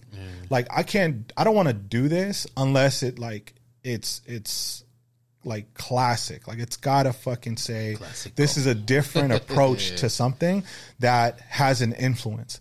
And so I just looked at all my references, and I said, and he told me, he's like, yo, there's only 3 hats ever, Dodger hats ever, that have brown, like, as a crown. And I'm like, this is at the time GCP program 2020. So I'm like, fuck it, I want to do a brown Dodgers hat. And I'm like, all right. So we cook up the first one, the 100th, brown. I don't have it with me. And we cook up the patch. 100th anniversary, right? 100th anniversary patch. Yeah. And we cook up that to this day still being used on other hats. But we literally, to the detail, like the cream Dodgers, the pink background, like I'm taking it very serious. And he's like, what? He's like, bro, what the fuck? He's like, I've never had to do this many revisions. And I said, no, it's got to be right. Like, if I'm going to do it, it's got to be fucking right. So we did the brown, we did the pink bottom, and I'm like, all right, let's do the, whatever. And we put that together. And then I was like, man, now I'm overthinking. And I'm like, I don't think this is going to work. So I'm like, let's do an all black hat. Black hats are safe. Like, black hats sell. No. Like, right? Now I'm like, let's do black, right? Yeah. Like crown and brim. What? We'll do pink UV. So it's got the pink UV. And then we'll do the 60th patch, and we'll do tones of brown, pink, white. It'll pop. Yeah. And then let's do, let's do a red new era flag on all of them. Like, that'll be cool, right? And then, and like, keep in mind, at the time, nobody fucked with not tonal flags, really. Yeah. And I just took it upon myself, like, that's gonna be my signature. Like, I'm just not gonna do tonal fucking flags. And I felt like it was a detail, like the Nike swoosh on the tongue of a Travis Scott, right? Very small, or the cherries on the fucking tab, right? So then I was like, all right, cool. And then I'm looking at both. I'm like, damn, like, these are both dope. And I'm thinking I'm just gonna order one of them. And I'm like, yo, Marco, how do you feel about doing like a brown and black, like in a pink? And then he's like, bro, he's like, all right. And then so we do it. And he's like, all right, what patch? And I'm like, so he sends me the 50th patch. And I'm like, oh, that shit's hard. And then he sent it to me in a way where it's like, I'm like, all right, just do the pink here and then do this. But let's keep the crazy colors. That's the only one that really has some different color tones to it, which I think that one is this one. This one, yeah. So yeah, so like it has some colors that wouldn't normally be on a pink mocha. Yeah. And so it just kind of like, I was like, man, that shit just looks dope. I'm like, all right. So I ordered all 3. And I think the total units was like 72, 72, and then I did 144 black ones. And I was like, because it's safe, you know. And then COVID happens, and then we have the COVID World Series, essentially, right? COVID World Series. And so the bright pink and the soft pink. So you know, there's a lot of dope shit happening without knowing it was happening, right? And I'm gonna keep it like a lot of this was accidental. I have no idea what's gonna happen. Meanwhile, I'm feeling good about the Dodgers like closing it out. I think it was Game 6, and all I did was like they had just showed up. I took the pick outside. The reaction was crazy on socials, and I was like, all right, I think this has got enough on it. And surely enough, like of course LA fucked with it, but did anybody else fuck with it was the question, right? And that wasn't for me to answer. So I put a screenshot of the first pitch time, which was like 5:02 or 5:04, some crazy shit like that. And I posted the picture of the 3 hats and 5:04. Again, we're known for doing some crazy dumb shit. And then many people were like, oh, you're doing too much. It's just fucking hats, bro. Nah. You're going to remember us. And I think from off the bat, people realized that we were not going to be like anybody else. And me not knowing what would happen, the 100th and the 50th sold out in 2 minutes. Actually, the 100th sold out in 2 minutes. The 50th sold out in 4 minutes. And then the 60th sold out the next day. But it had double the quantity. Yeah. So safe. But to me, it's safe. Yeah, it's the safe one. And then I called it pink mocha, which is hilarious because this color on the new era catalog is walnut, but now everybody uses mocha, so that's convenient for them. And so, which is all good. But you know, come see me, pinkmochahats.com. I own that shit. Saving it for a good day. I like that. But yeah, so that's how it all really just like that was the first drop, the official drop, I would say, because those first World Series joints, like only me, Big, and like a handful of people that knew about Mag know that was like our first official like fitted. But then and then Pink Mocha started it really to take off, and then shortly thereafter, Big and I are talking, and he brings this concept, Bagel and Locks. And all right, that's where I'm gonna stop you. Okay. Okay. Boom. Boom. So we were talking Bagel and Locks before we left. Yes. Now I just want to scale back for 1 second and try to figure out how Goik got involved in this whole situation. Yeah, for sure. It's kind of like I don't want to say a threesome because that's kind of like a little pause. Sounds a little crazy, but it's like you know what I mean? It's Three like Musketeers. It's a 3-headed monster almost. Yeah. So Goik came about through Big Boy. Okay. Big Boy brought Goik to Mag, and I was kind of bouncing around between graphic designers. And then Goik was the first person that I asked to do some artwork. And then probably an hour later, I had a draft in my text, and I was like, what the fuck? Like, and you know, Goik is amazing in the sense of like his ability to, once he understands something, he can bring it to life in such a short amount of time. And so Goik was instrumental in many of our mock-ups and just our general artwork, to the point where, you know, I was just like, dude, like, how can we make this your thing? Like, how can we make it be your thing, you know? And so Chris brought him along, our Big Boy brought him along, and he, at this time with Bagel and Locks, like, it was just kind of like us throwing ideas in a group chat and seeing what to make of it. And I think, if I remember correctly, Big Boy had this idea the moment like he saw that I was kind of open to even the idea of like doing a collab or something like that, right? And I think West Cap Secrets, shout out to Heavy and the guys over there were still kind of like, they were finalizing like their people and their roster. And I think, it was super early in the West Coast side of just like the fitted community. And so Goik would just be the guy that everybody went to for artwork. And he brought to life like Chris's vision for what became Bagel and Locks. Nice. And so really Goik really became more a part of MAG as Bagel and Locks, the idea came about. Okay. Bagel and Locks is a really funny story though, because there's a couple things to that hat that just are good to share to a fitted community. So number one, there's an original design that came about, and I think everybody understands now, right? Like the bagel reference, the capers, the red onions, and different things like that. And it's, the Yankee one's a beautiful hat. And so here's what's really funny. If you look at the original mock-up that we actually did a pre-order on, which was just the Dodgers. We didn't even, I actually ordered the Yankees just out of nowhere to throw in something else to it. I just felt like it was a strong colorway and we could do a lot with it. And so, of course, like everybody's still recovering off COVID. New Era factories are actually shut down. And then in the midst of like taking a pre-order for this Bagel and Locks, which ended up doing like pretty big numbers. I don't know if I should even say them, but let's just say it was above 400 units. Okay. And for us, who just sold out of like 144 units, we're like, that's a pretty good sell through, right? Of a hat. But we had never gone through a pre-order. We just saw Hat Club doing it, and we saw, I forget who else was doing it at the time, when it was a thing. My Fitteds had done a pre-order. My Fitteds, okay. So for the Bison. Yeah. So then there was this concept of doing a pre-order, which makes a ton of sense, right? Everybody gets to get their hat. We get to collect the money up front, and we get to place the order. Okay. But nobody understands that, well, one of New Era's largest factories is in Bangladesh.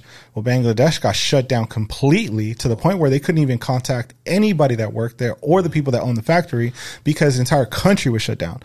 So then now you're in the dark on knowing when the heck your shit's going to arrive. And on top of that, I personally made the decision to pay an extra $3 or $4 a hat per hat, right? Times 400 is an extra $1,600 right there in expenses. To have the hat airshipped instead of boated to us, which would have made a 30-day turnaround. Yeah. We quoted that we would get the hat to everybody off the pre-order 90 days after the pre-order. 90 days turned into like 160 or like 6 months or something like that. So it was like, crazy at that time. Which was crazy. But again, a lot of people haven't gone through that. Mm-hmm. So naturally, if you don't understand it, you're going to hate on it. And that's a very important thing that I always express. If you don't understand it, you're going to hate on it, right? Because you're like, what the fuck? You took my money. Da-da-da-da. Like, nah, fam. Like, if you want a refund, we'll happily give you your money back. We don't need your $50, respectfully. Like, we're spoiled with instant gratification. Exactly. Amazon 2-day Prime, blah, blah, blah, right? We're spoiled. Yeah. So it's crazy. And so we went through that experience. The hat took a while to get here. It was so bad, right? The Yankees showed up before the LA. 2 months before the LA showed up. And I ordered it 2 months after I had ordered the LA. So things were just out of whack. And to nobody's fault, right? Like, you can't, what are you going to sit there? Yeah, like, what does yelling do to anybody, right? Like, or like, I'm not going to. So yeah, exactly. Energy. So then, anyway, so the Yankees show up before the LA. I think we did the pre-order in March, and then we had our anniversary in August of 2021. And surely enough, the LAs show up the day of the freaking anniversary. I kid you not. Look at that. And so a lot of people were there, and I said, and I had a lot of staff who were like, no, let's not hand them out, because like it's just going to cause a ruckus and we got to keep track and this and that. I said, fuck that. We got everybody here. If somebody wants to pick up the order, let's have them pick it up now. And we will drop the Yankee as a shock drop. Everybody's here. We'll get it going. Boom, boom, boom, boom, boom. Yeah, right? Crazy. So, and big shout out to everybody who came out at the time. Blue came out, Tab came out, Goose. Yeah, I was hating big time. Everybody had the 99. I was hating. You're like, what's up with this store? Like, like what's going on? And I think as I remember, I want to say it was it Frosty? Somebody was like kind of giving us the blessing on the Finky, you know, like just being like, you know what, this is a nice Finky. And I think that's what also kind of propelled us into like that other part of the movement, because we had the OG Pink Mocha drop, and then so following suit with what made sense, we did a pre-order on that too. And the first pre-order, I remember, you know, we capped it. We're like, yo, we're not going to do more than 300 units per hat. And we hit that in the first 24 hours. And we're like, we're not going to do any more. And then resale started to show up, and we're like, damn, like these are hitting numbers. And then there was another shop in our neck of the woods that put up the 50th for a pre-order.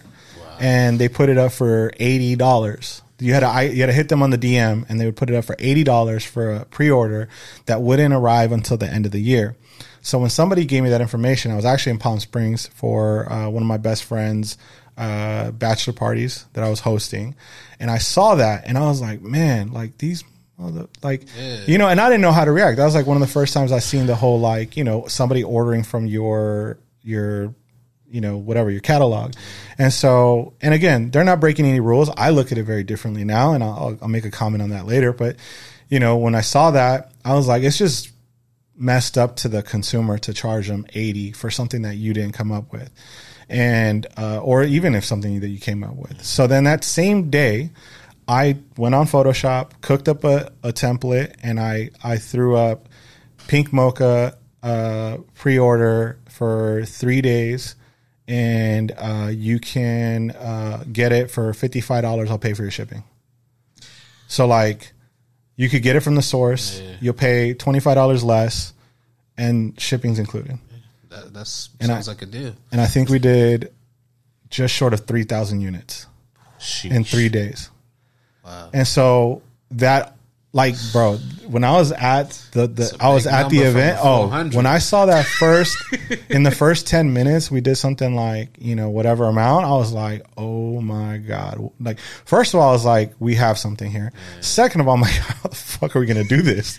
Yeah. Right? Like, we've never done this allocation. Like, right. And then, but at the time though, allocation wasn't a problem. Problems. Okay. Yeah. It's actually like, it was way easier.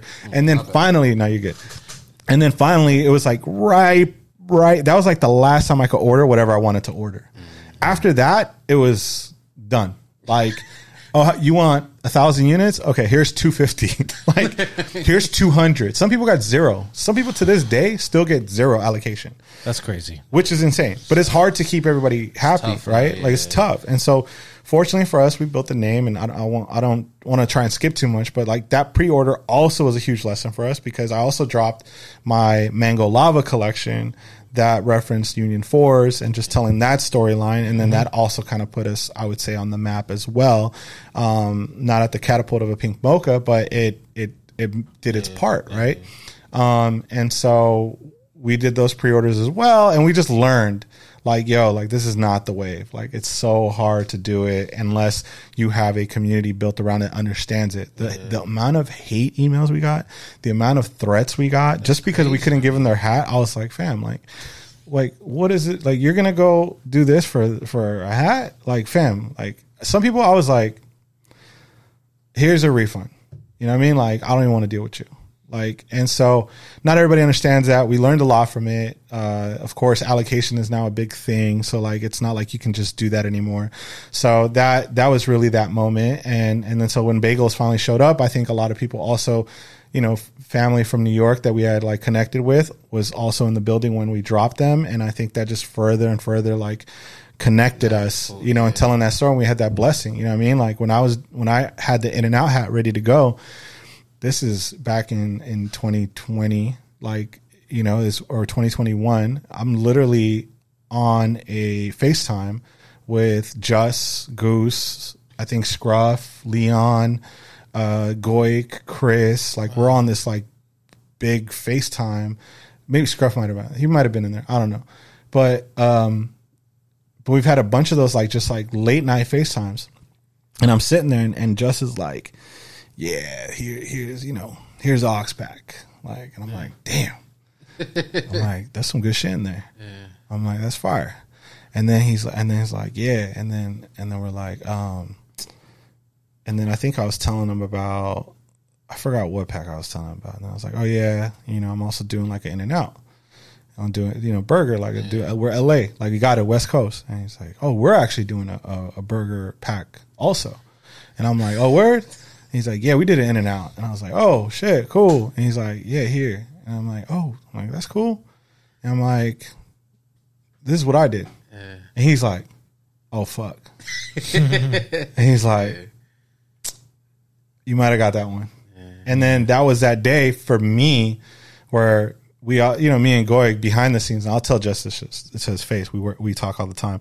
And I'm like, yeah, that was like a moment. Cause like Just was that guy, right? And still is in respects to him. And so like, I just like knew the quality work he was doing. And I felt like for the first time, like I was trying to like take this whole like coloring a hat to a different level. Yeah. And I think that was that moment. And knowing that I got that respect, and then Goik helping me bring shit to life, like that In-N-Out hat took literally like 12 revisions. Yeah. I was like, nah, the diamond's gotta be the color of the 1,000 Islands. Like that's gotta, because it's the sauce and it's tomato and sauce and then bun. And then no white lettering on the patch because there's no seeds on their bun. It's just toasted. So it's got to be a toasted color. And it was like very like intricate to the point where like, and sorry to go back a little bit, but the bagel and lox, like that was Chris's idea, right? And so we're like, all right, cool, we'll do Big Boy and Mag Park. Like at the time, I didn't really make it a focus to make it about me per se, but I knew what would help elevate the product. And that's when I brought in the idea of the bag. And then we originally were supposed to shoot a commercial to serve them at a deli.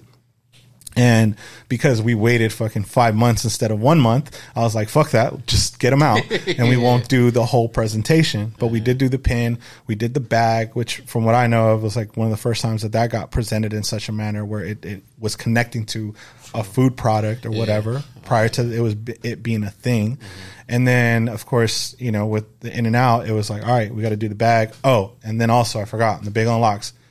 At the very last minute, as we're about to submit it, that color on the patch, the super bright, crazy pink, is called Pink Glow.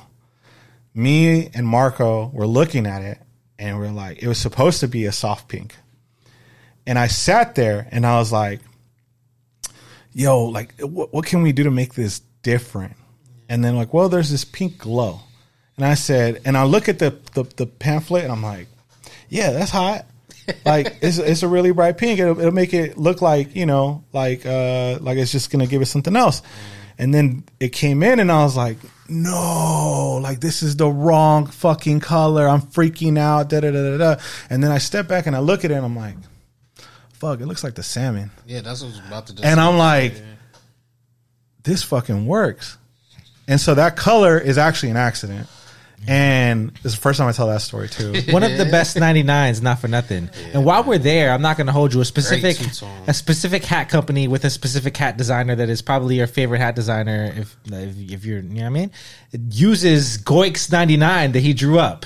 I will say. I mean, I've been there. I've been in the cook room. You know what I mean? Right. We needed to find the Goik 99 that was drawing up to get the patch done. You know what I mean? There's not a lot of good 99 visuals out there. You know what I mean? Yeah, like this one. So we needed the Goik 99. Yeah. You know what I mean? Goik is that dude, and that's the thing. Like, you know what I mean? Like he literally would construct everything from scratch. Like if there's anything, and they're like, yo, like I'll be like, yo, here, I finally got the official logo.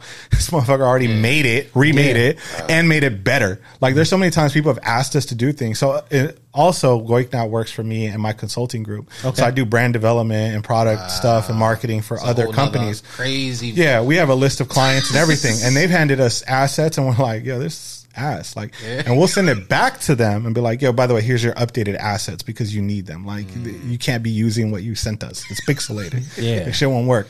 So like Goik is that guy, and I think his mock-up has also become kind of a standard template where like people look at it and they get it. And so like even Marco, to this point, like he's like, dude, like I love how you guys send me shit, because other people tell me a story and I have to like guess. But we send fucking color codes. We're very organized. And that's the thing with me and Goik, is like Goik is amazing on his own, but when I brought him structure, it made him a whole different person. And it's actually kind of scary now. Like I love, like me and that dude, literally, like I make him sit next to me and we're sitting there, and it's funny because like I'll give you guys a little insight, and not to skip too much ahead, but we started cooking up this reverse mocha pack. And I told him, yo, get a head start. Like, cause I just don't have time to like cook every hat the way, like from scratch, right? Can you just do the template? Give me 2 logo options on the front. I'll pick the final one. Give me a patch. And he always tries, even though I tell him like, don't do the patch until I'm there with you. And he'll get a head start, and I'll just go there. I'm like, nah, that's trash. I'm like, this is whack, Goik. Like, and I'm sitting there and I'm like looking, I'm like, do this. No, do that. Now go back to this. And then we're like sitting there and literally trying to guess also how New Era digitizes their patches, because you don't know that information beforehand. You got to then like settle to whatever they have. Recently, we did get sent a huge fucking file that actually has a lot of that stuff broken down. So I've helped, our process, but like we go back and forth, and there's stuff that I've sat there, I'm like, I don't know if I can make that better. I'm like, here's my idea. I'm like, go with it. And he'll literally guess what I'm thinking, and it's to that point with us. Imagination, right? Yeah. And so like, he's just able to bring it to life. But yeah. Question. All right. So my question is, like, because you said earlier that you sit down every day and like create, right? So like, how many hours is that? That's Goik and Chris. Yeah. So like, what does the creative process look like for you guys? So right now, I have Chris allocated towards focusing on our development of product, which is more merch related, and like we did Blue and Ronnie's latest shirts. Okay. We actually helped like print that. Chris did that all by himself. Wow. Like he runs our DTG printing and all of our heat press stuff. And so, I just brought him on payroll recently to like really focus on that like kind of leg of our business. And so he's been doing really well with that. And then he also like handles all of our pin production. So like there's just a person that's focused on getting those things done. Like we have a collab coming out with Shoe Surgeon. We're doing a live workshop this week. And so Chris is going to be doing all the heat press live and all that stuff. So he's not really on so much on the hat side as far as like the creative process. He definitely has his ideas, and I've got a couple things that I'll give you one right now. Like we're working on a Mickey and Friends pack. The Mickey and Friends as in Mickey Mouse, and then also aligned with it, there goes the little puffer, the excitement. So Mickey Mouse and Friends, which I've seen one other store drop it, and the creator of that pack actually hit me, and we had like a friendly convo where it was like, it's going to happen. It's bound to happen where your ideas cross over. But the main thing for me is like, is the interpretation different? Right? Is the approach different? And so we spoke, and I said, yo, like, trusting in you, like, I want to show you what my vision is. And I showed it to him, and he was like, all right, like, please put those out, And I was like, yeah, we wanted to. I just wanted your stuff to breathe. He's like, I get it. Cool. So we have an understanding here. That's great. And so we have a Mickey Mouse and Friends, right? So you got your Mickey, Pluto, Daisy, Minnie, and Goofy. And then there's a Mickey and Friends, Miki, which shout out to Big Boy. Will have his hat come out. Goik will have his hat come out. Okay. Willie will actually have his hat come out. That's exciting. And Toluca Brims and our boy L.A., a.k.a. Lorenzo, who are part of the Mickey and Friends pack. So it's a 6 and 6. So that'll be coming out pretty soon. And then, so that answers like kind of where Chris is at. And then as far as like Goik, it's literally like whatever we're working on. Like if I, like for me, like this hat carrier that we have coming out, like, you know, I had Goik pretty much put together all the graphics, the details from the logo, how we place the logo on the zip pull, how we make the repetitive logo on the shoulder strap. Oh, it's reflective? No, I'm sorry. It looks from that angle, but it's like just like white. But it's like, so this is like a prototype. We still need the final version to come in. It's going to be a little taller from the bottom, so it could fit more. And then the velour inside, which kind of like gives you this luxury. And then fancy. I'm not gonna hold you. And there's little clips on the side. And there's you got your clips so that it doesn't fall all the way back. So we went through those details, picking out the suede materials, the suede guts, which then can lead into, you know, what's in here, which we'll talk about later. But just look at that. Just all right. Well, while we're there, we're talking creative process.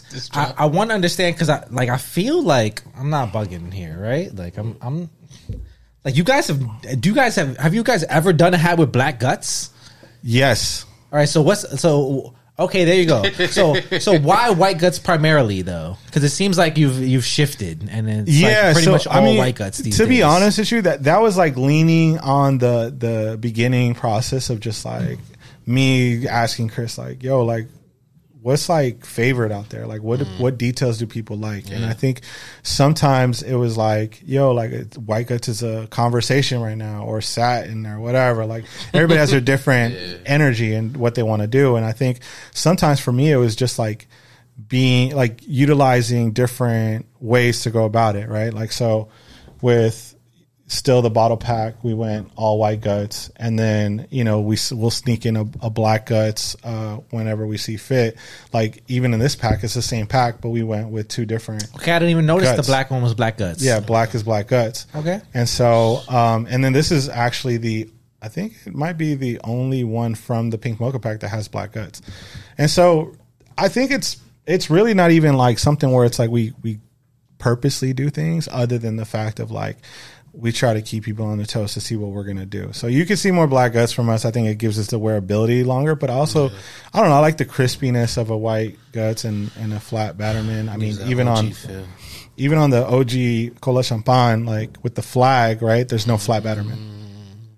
So, and then the flat Batterman is on the 60th LA, which was really important for me because, I mean, the bottle 60th is like my thing, crazy, like coloring the patches in such a way. This is one of the best 60th. I mean, come on, like Can I my goal is like looking at this. All right, well, like let's try to stay on the timeline. So where does the Olympic pack come in? Because the Olympic pack was pre-ordered as well, right? Yeah. So the Olympic pack. So where in the timeline is the Olympic pack? Yeah. So Olympic pack is another evolution of like our packaging and storyline telling. And so Chris brought up this idea of these pins that he had collected, which were the references for the patches, and then he's like, oh, I got these 3 amazing pins and they're collectibles, and I'm like, they're sick. I'm like, but I think each one of them needs their own story, so like, why don't we do a whole pack?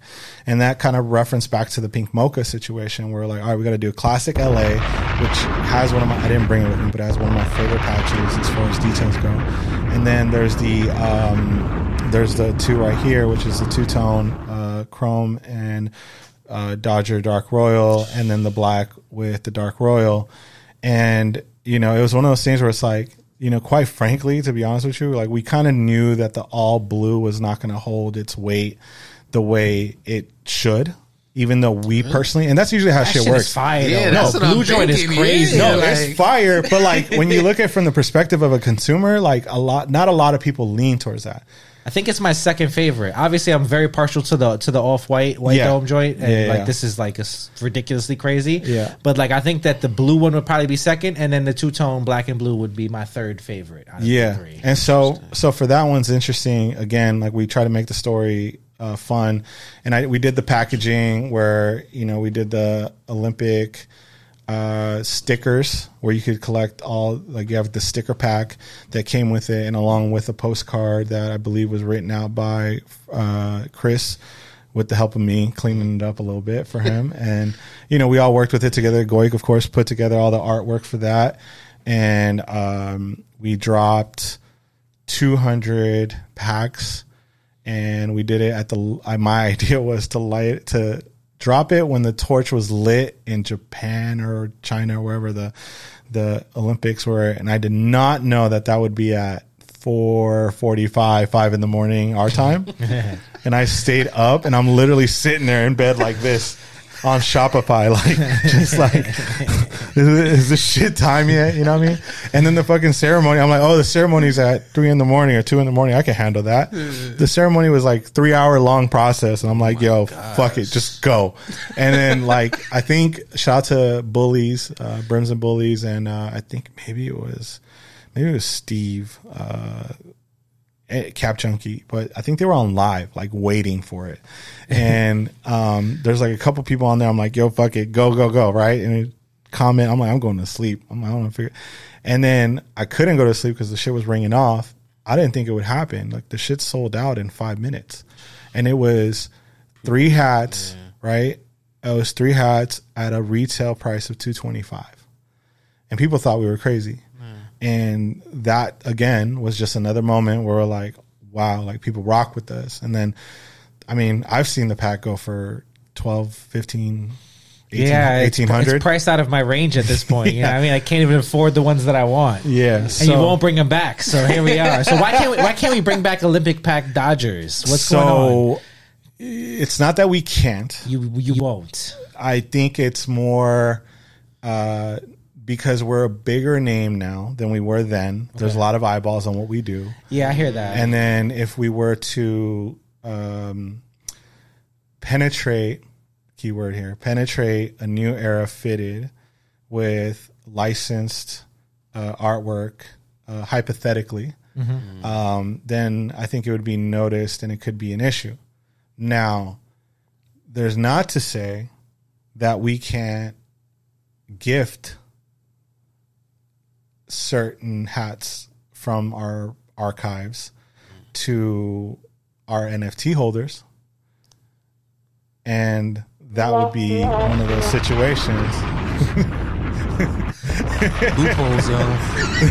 So, I mean, I'm confident. Like, no, like I believe in my team. I believe in myself. I know what's on this phone. I know what's cooked already, and I know the stories I will tell. Do I like being confident in that and believing in my team because I want them to do great and I want us to do great things? If that presses you, that's your problem.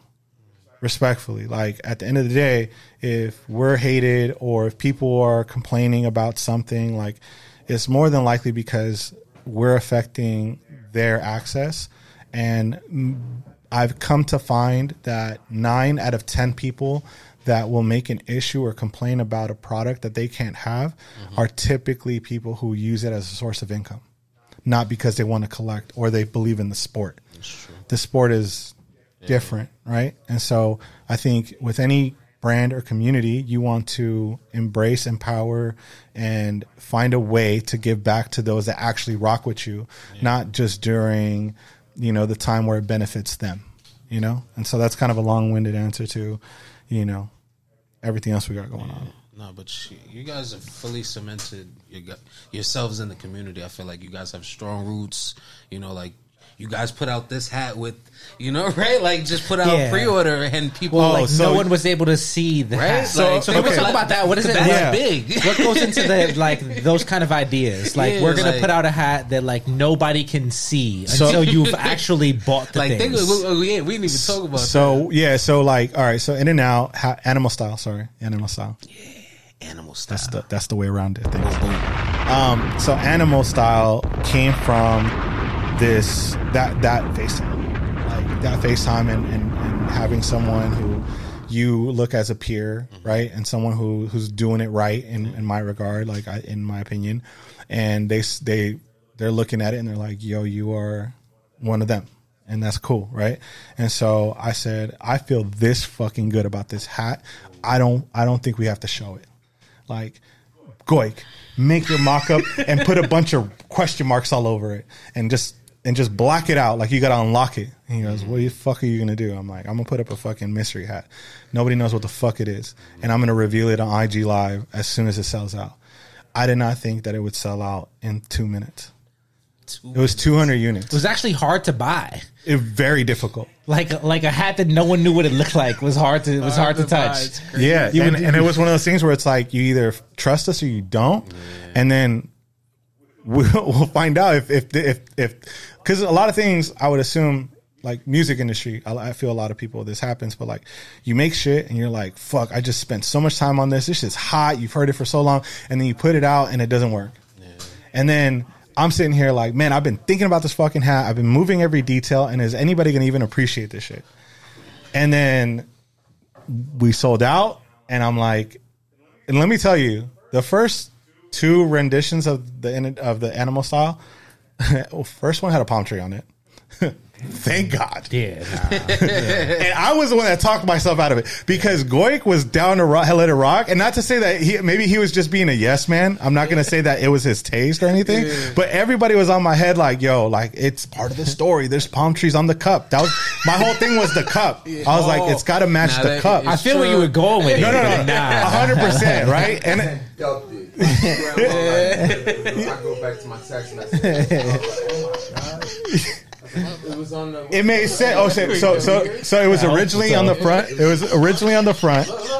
It was originally on the front, like the bullshit, right? And then I went to New Era and I said, hey, can we make it 20% of the size of the normal palm tree, but I want you to put it on the Batterman.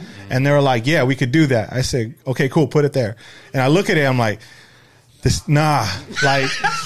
like I'm gonna get chewed alive. Like it's not gonna. And then at the last minute, I changed it and submitted that one. And I'm grateful. Like I also also it was supposed to be a chrome crown, but I was like, nah. Like it's gotta be fucking. It's gotta. If I'm going for the cup, style, I'm going for the cup. You know what I mean? If on the color, at least I gotta stick to my guns there. Yeah, but the patch is a fucking burger. Yeah, burger. Like, and that's the great. Yeah, and I love that. I love that. And I would say a month, 2 months later, after those popped out, I started seeing a lot of different, oval shaped foods all of a sudden on fucking patches, and I'm like, so I'm like, like I could make burgundy and like walnut round and call it a Cat's Deli hat and like, that's not white lettering in the middle because it's the fat, right? Like, but it's hard to explain that before you saw that. And so in that sense, like in many ways, like I try to carry myself humbly. Like I don't like, I like to think that I'm not trying to like come off arrogant, but there is a bit of like space that I do keep from people that I feel like, like in life, a lot of people want to use you and you're going to use people, but it's like, as long as you can present the same like benefit that you are looking from them and you can give it back to them.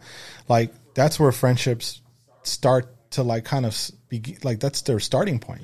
Like whether we just don't talk about it like that. Right. But at the end of the day, like if I can help you, right. Like, will I? Well, that determines what kind of a character I have. Can you help me? Right. But then it's the people that only want to take. That's the problem. And so if you only want to take, then you're going to learn the hard way that you're not going to get very far. So enjoy whatever the fuck you're about to take, And so like in many ways, I do have a bit of a, buffer of like, I observe a lot and I see what's going on. And trust me, there's a lot of people who came in there. And I mean, look, Chris, big boy, in the best way possible, he didn't ask me for a single thing. This guy just came in and bought out product, supported my business in many ways when nobody gave a fuck about my business. Like, and he would repost our posts. He would, all the things that they say, how you can support your friend for free. Like he would do those things. And when the time came and he asked for an opportunity, like I didn't fucking second guess it, but at the same time, you can't expect me to react the same way I reacted to Big Boy. If you started collecting hats in 2021 and you started following me and you want to buy my hat, like it's hard. Right. Yeah. And so like that process of letting somebody in is difficult. Because you want to make sure somebody's doing it for the genuine reason, not because they want to come up. you know? That's true. Yeah.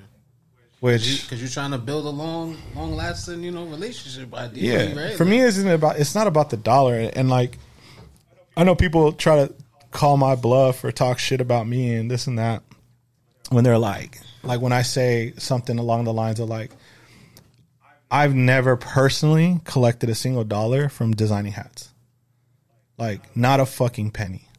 Like, all that money has gone back into hiring more people, running the business, operating MAG. Like, I don't collect a penny from all this stuff. And even to this day, I know we'll get into the NFT talk, but like literally the NFT revenue that we generated, like people can see it. That's why I love technology. You can see it online and you can see our wallet. You can see what's in our wallet. And you can see that we haven't sent any money out anywhere. You can see it. It's right there in plain sight. So, yeah. So you got it. All right. Thought we lost Minesweeper. Yeah. All right. Is there any what like most are you excited about upcoming wise, hat wise? So we're finally. I was just talking to you guys off camera. We finally got the rest of the nightclub pack showing up. Casamigos Cubs is one of my it's like hard to say, but it's like to me it's like right up there with like the In and Out patch. And I got a lot of shit for talking about a rendition of that hat. I won't say I got shit, but like I had a disagreement in regards to like how I extruded my confidence in what we do. And, in many ways, again, going back is like, I just love my team and I love what we do. And I think like, if you dislike the fact that we're instilling that confidence in our team, then like you don't compete. Like this has nothing to do. It has nothing to do. And I took fault in how I said it. Like, I think I could have chose my words better for sure. And I'm grown enough to say that. I'm also a Gemini, so I react really quickly and then I'll fucking like clean it up really well later. Like, shout out to Ye. That's like the whole thing. But like, really for me, the Casamigos Cubs is a great, another exploration of using patches to tell a story and tie them to something else. So that's when it's really exciting. You got the Don Julio 1942 right here. That we went off of the Luminous Magnum bottle that doesn't get popped often. And then we got the Ace of Spades green bottle here with the Philadelphia Athletics joint with the metallic details, and then the Vegas gold bottom, right, to switch things up. Shout out to a store in Europe that ordered like the first mock-up of that I submitted. And so I made sure that he's paying attention. Y'all. Yeah, no, I'm paying attention to who's ordering my stuff and changing up little things. So it's fun to do that as well. Can you talk a little bit about the release of the bottle pack and what that looks like, club pack, and how that even comes about in your brain? So I mean, the bottle pack originally was supposed to drop at a good friend of mine. He owns a nightclub in San Diego called Park. PARQ, so it's natural to do a Magnolia Park with a Q collab. And then I designed a Padres P hat for homage to his venue. And that one ended up getting like way more like hits for whatever reason. But, we only made enough for his friends and family and our team. And so the nightclub thing, like just naturally as a DJ for 12, 15 years, like I just like, what's another way I can connect things to me and what I'm used to? And so I was watching people like pop bottles. Like that was part of my business. I would bring bottle poppers to the club. You a normal bottle popper. So it was just telling those stories. And I literally like asked my friends, I was like, yo, like what are the top selling like bottles that are being sold right now? Because I want to do it in a manner where like I'm going to go to the club and we're going to pop bottles and then you're going to bring out the hats with the bottle, like with the bottle girls, with everything. And then the original concept of the drop was actually going to be that you would have to pay your entry or whatever to get in, or if you ordered a certain package, we would send out fitteds for all your friends and their sizes. And then for the GR, I was going to put a huge, because they have a huge fucking screen, like huge at the club. And I was going to put a QR code on there where I was going to put on our website a geotagged product, meaning that unless you're in that room, you cannot buy the hat. And I was going to, and then you'd have to scan it to be able to get the link. And obviously you could send out the link, but that's where the geotag, if you're not in that room, you wouldn't be able to actually check out. So that was that concept. And then of course, like, as things kind of prolonged, we originally were supposed to have the bottle pack back in like end of May in time for my birthday. And then it got delayed to the end of June. And then we only got 2. I literally was just telling you guys, I barely got the tracking for 2 more. We're still waiting on 1 more, which is the Tito's Texas Rangers. And then that one's a gas, and like still waiting on that one. And so really, like, that should be coming out in the next month, I would say, as a pack, right? And then right after that, Allen Iverson is by far my favorite basketball player of all time. I'd relate it to him in the sense of, like, you know, if you look at me and I go on the basketball court before school starts and you're like, oh, this fat boy, like, trying to, like, cross me up and do whatever, and I would do that, and that he was that heart, because it didn't matter how big you were, like, he was still dropping fucking 40 on you, and like, just like he didn't look at the matchup, he looked at what he could do. And so that was my guy for many years. Being from LA, that's kind of difficult because everybody was rocking with Kobe, and I did not like Kobe at the time, but like, I earned, like, obviously have nothing but respect, and I see what he's done on and off the court, can do nothing but pay respects to him. He's one of the greatest. Yeah, it's a thing, right? And so, like, especially 96 draft, you got to pick one or the other at that time. And so for me, it was AI all the way. So then that draft class, it was a huge part of my childhood and growing up. And so I did a 96 draft pack, which I've kind of said it, and it's probably the first time I say it to the public, but there's it's all plain Janes with the exception of the first round pick being the 96 patch being in Philly. Made sense to do a Allen Iverson first pick. Yeah. So we did a Phillies, and that was our way of, again, just how we didn't want to just do a pinky. I didn't just want to do a chrome hat. Like, I needed a reason. And so if you go back to the 96 draft photos, they're all wearing 2-tones with white crowns. And so to me, I was like, all right, let me make their exact, like, you don't understand. Goik hates me sometimes because he doesn't get where I'm coming. Like, he gets where I'm coming from, but I just sometimes get in his ear and I say, we need to do everything with intent. If you don't do shit with intent, we're wasting our time. And not just literally, but like in the sense of, like, we're wasting our energy. We could get to the end result faster. By you picking up your phone, you are holding us back from our A to B. Now you're fucking taking side streets to a straight fucking road to success. So this right here, or like friends, or like, you know, taking a 2-hour lunch, like, all that shit is what's holding you back from the better version of yourself. So in many ways, he and I, in a friendly way, right? Like, it's all love at the end of the day. Like, I always explain to him, like, when I say I want to when I want to reference the 96 hats to the T, like, I'm talking, what's the outline? What's the main color block? What's this? And then he'll come with, like, well, that makes that, now we got 3 purple brim hats. I'm like, who gives a fuck? It's a story. Yeah. Like, it's the story. Yeah. And the thing that always comes first for me is the story. When I design, is the story, and second is wearability.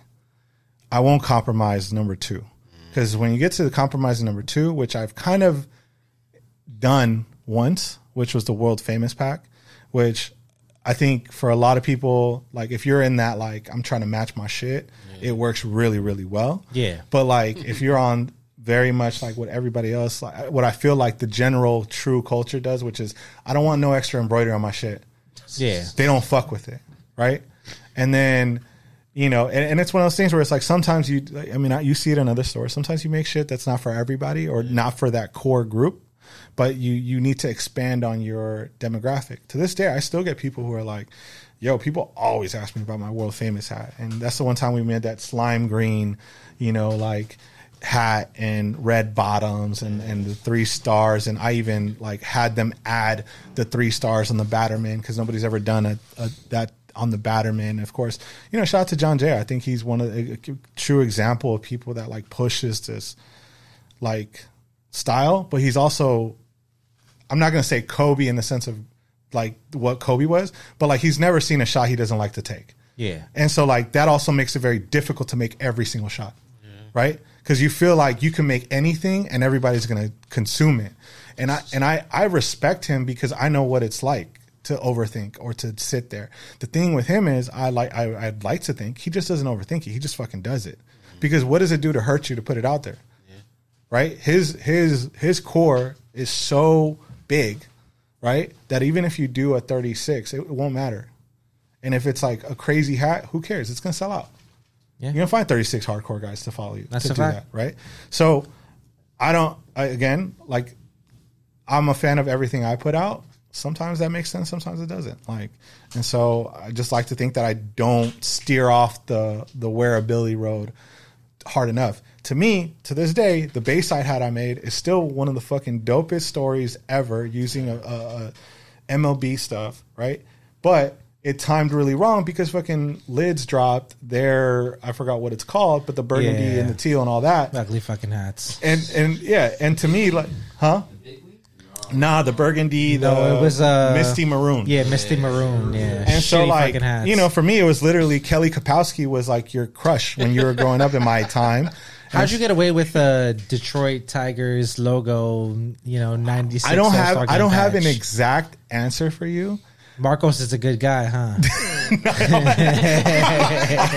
won't put that out there, but let me tell you, let's just say there's a real big benefit in having a good relationship with your rep. So if anything, we're going to respect each other. Like it's not that I don't mess with people. It's not that I don't like, but like who wants to sit there and have 20, 30 people call you a fat fuck or be mad that you're not getting this and that. And it's just like, yo, you're a child. Like I've had grown people talk to me in such a manner where it's just like, Instagram has this feature where I can let you stop talking and not see my profile because it bothers you so much. And then they're like, oh, it's not that serious. We don't really care about you. And then they'll go on their burner account or then they'll go on their business account. Right. I once had someone, I was in a couple Facebook groups in the beginning. Cause I'm like, oh man, community, like Discord. It's like, oh yeah, I want to be part of the community. I want to do whatever I can. If you're in this thing, maybe I'm going to do a drop just for this Facebook group. Right. Or maybe I'll do one just for this Discord group. And then I remember doing one of the drops and this guy said, poorly ran drop. Next time, don't bite off more than you can chew. Right? I saw this in a Facebook group. So I clicked on his profile and I saw where he works. And then I went to their Yelp reviews and they had 2.5 stars. And I wanted to go back to the guy and be like, sir, I think you've bit off more than you can chew. You need to get some better Yelp reviews. Like, so you cutting trees isn't cutting it apparently for some people. So you should probably worry about cutting trees before you worry about how I drop a hat. When you drop a hat, you can drop it however you want. And now some people are going to be like, you're a dick for that. Okay. But it's fun for you to talk shit about me, but I can't judge you at the same level that you're judging me. That's crazy. Right. And then people are like, oh, how can you, manage yourself as a professional, as a store owner? Okay, well, go complain to the owner. Oh, by the way, that's me. Okay, got it. So I'm not worried about that. What I'm worried about is giving everybody a fair opportunity. And if I'm doing too much for these hats, then you care about these hats too much. Yeah. Like we wouldn't be getting the hate we get if we weren't doing such good product. That's a fact. If we were doing shit product, nobody would care. That's just the reality of it. But if you're pressed about it, like, fam, like, I'm trying to make this as fair as possible. And that's where, when we ran into the whole, like, botting issue and people talking shit and this and that, like, I remember somebody hit when we did network. Like, we went on network before anybody else, like, to do hats. Be clear. Because I understood that they had something that presented utility in the sense of making it difficult and more fair, right? Because then, fam, if you're going to set up phones to check out a hat, you're on it. Okay, I can't be mad at you. But that's the only way that you're going to check out multiple products. And they brought that opportunity for us, and we tried it, and it worked. But then that we only did that to get us to the end result, which was the NFT. And the NFT, in the simplest way I can explain this to anybody. You guys buy Jordans? Mm-hmm. High products, right? Okay. Let's just say, for the sake of like simplicity, Supreme 2019. We'll do 19. Still a good year, not crazy. They're growing. Everything's happening, right? And they're like, yo, for $5,000, okay, you pay us one time, 5 racks. You will get every drop in every size for life. I'm gonna do it. You figuring out how to pay 5 racks? Yeah. Because you know what? You'll make money from the investment. Mm-hmm. It's a return on investment. You will never have to line up the block. Yeah, I don't have to worry. What time does Supreme open up? 11. Yeah, but there's no lines. You gotta get a reservation and all this extra shit. Yeah. Imagine. Yeah. You went out, you partied, you got hungover, you wake up fucking 2:00, you pull up at 3:00, they got your bag ready. Would be nice. Would be nice. Must be nice, right? Yeah. That's what we essentially thought of, because we did a drop in store, and I was like, bro, I'm an individual owner, right? At currently, like I'm helping put some stuff together where people from my staff, my loyal diehards, are going to get some percentage of my business. I'm working on that very soon, and I'm grateful for them, and I can't wait to sign those papers off, right? But I own 100% of this business. Nobody cares about this business as much as I do. I have people that care about it extremely a lot, but like, this is my baby, right? And so if we do a hat drop and I see literally a dad and his son, like a mother, a bunch of friends, and there's this line, and this line is 100 people deep, and it's 24 hours till we drop the fucking product. That shit breaks my heart. Yeah. We did that. I told everybody people started lining up at 7:00. Actually, I think it was like 6:00 for the next day, that we weren't going to open until about like, I think 11 or 12. And people were ready to wait. Fam, when they lined up at 6, I showed up at like midnight. I said, yo, y'all can go home. Here's a ticket. Stay in your line. Stay in your number. I just couldn't do it. Yeah. Single customer of ours that's a paying customer, and we will make sure that every single person has we're ordering now our allocation to fit our community. Right? I just heard you say thumbprint, and I'm still like, yeah, like, yeah. So we're clear. You know what I mean? Like, we're trying to get you through the process a lot smoother. I was changing my baby's diaper. I was doing this. My girl was talking to me. I was distracted during the drop. Well, shit, what if you don't have to worry about nothing? Like, it's just going to happen, right? Reverse pink mocha, right? I'm wearing the hat. I saw it on Instagram sell for the most. I think I saw a quarter go for $850, right? That's a lot of fucking money. Yeah. The high, mm-hmm. Right? And so if you bought a reverse pink mocha for essentially $850, you got one for free. And that's just the beginning. Yeah. From there, we have incentives for that highest level, right? Which is you get 12% off of anything that's resale at any given time. You're just answering the questions as I'm about to ask them. He's just like, all right, so this is how I'm going to answer the question right now. Yeah, that's what so the highest level, you got the reverse pink mocha for free. Let's just value that at $400. Okay. Then you get generous. 12% off for life on anything resale, right? You miss those Yeezys, bet 12% off a Mac Park. Easy. Shit's marked up a little high. Yeah. All right, we get it. Sometimes we'll help out. But you know where you could go. But we know what's going to happen, right? At the end of the day, we still sell these products with no discount. So the fact that we're giving you 12% off, incentive, right? You get 25% off of any Mag Park collab, okay? We drop our hat carrier, you're getting 25% off of that. We drop a tee, you're getting 25% off of that. Mm-hmm. We do our PBJ baseball jersey that's not here. my girl took. She stole it because it was cold tonight. She It snagged looks fire, that. though. But it's well made. Good colors, You get 25% off, right? Like you get for life, one time. Like our shirts sell out regardless. But we're giving you 25% off for life on that. Okay. Last incentive, which originally wasn't supposed to be a big incentive, but like we were going to do where you can order from our archives 4 times a month.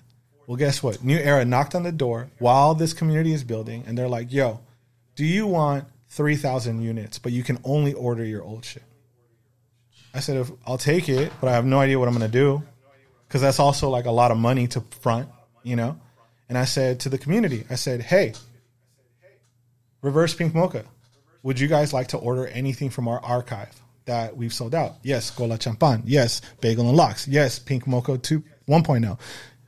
All that stuff, in and out. If you missed out, you get to order anything that we've ever dropped, except for the Reverse Pink Mocha, the Mango Lava, because they cut out the cotton cloth, or the wool cloth, I'm sorry. And then obviously no Olympic pack, right? But anything else you can order for retail. Reverse Pink Mocha, you get 16. World Famous, you get 8. Mango Lava, you get to order 4. And you get to have anything. Like your pass just got paid for. Literally.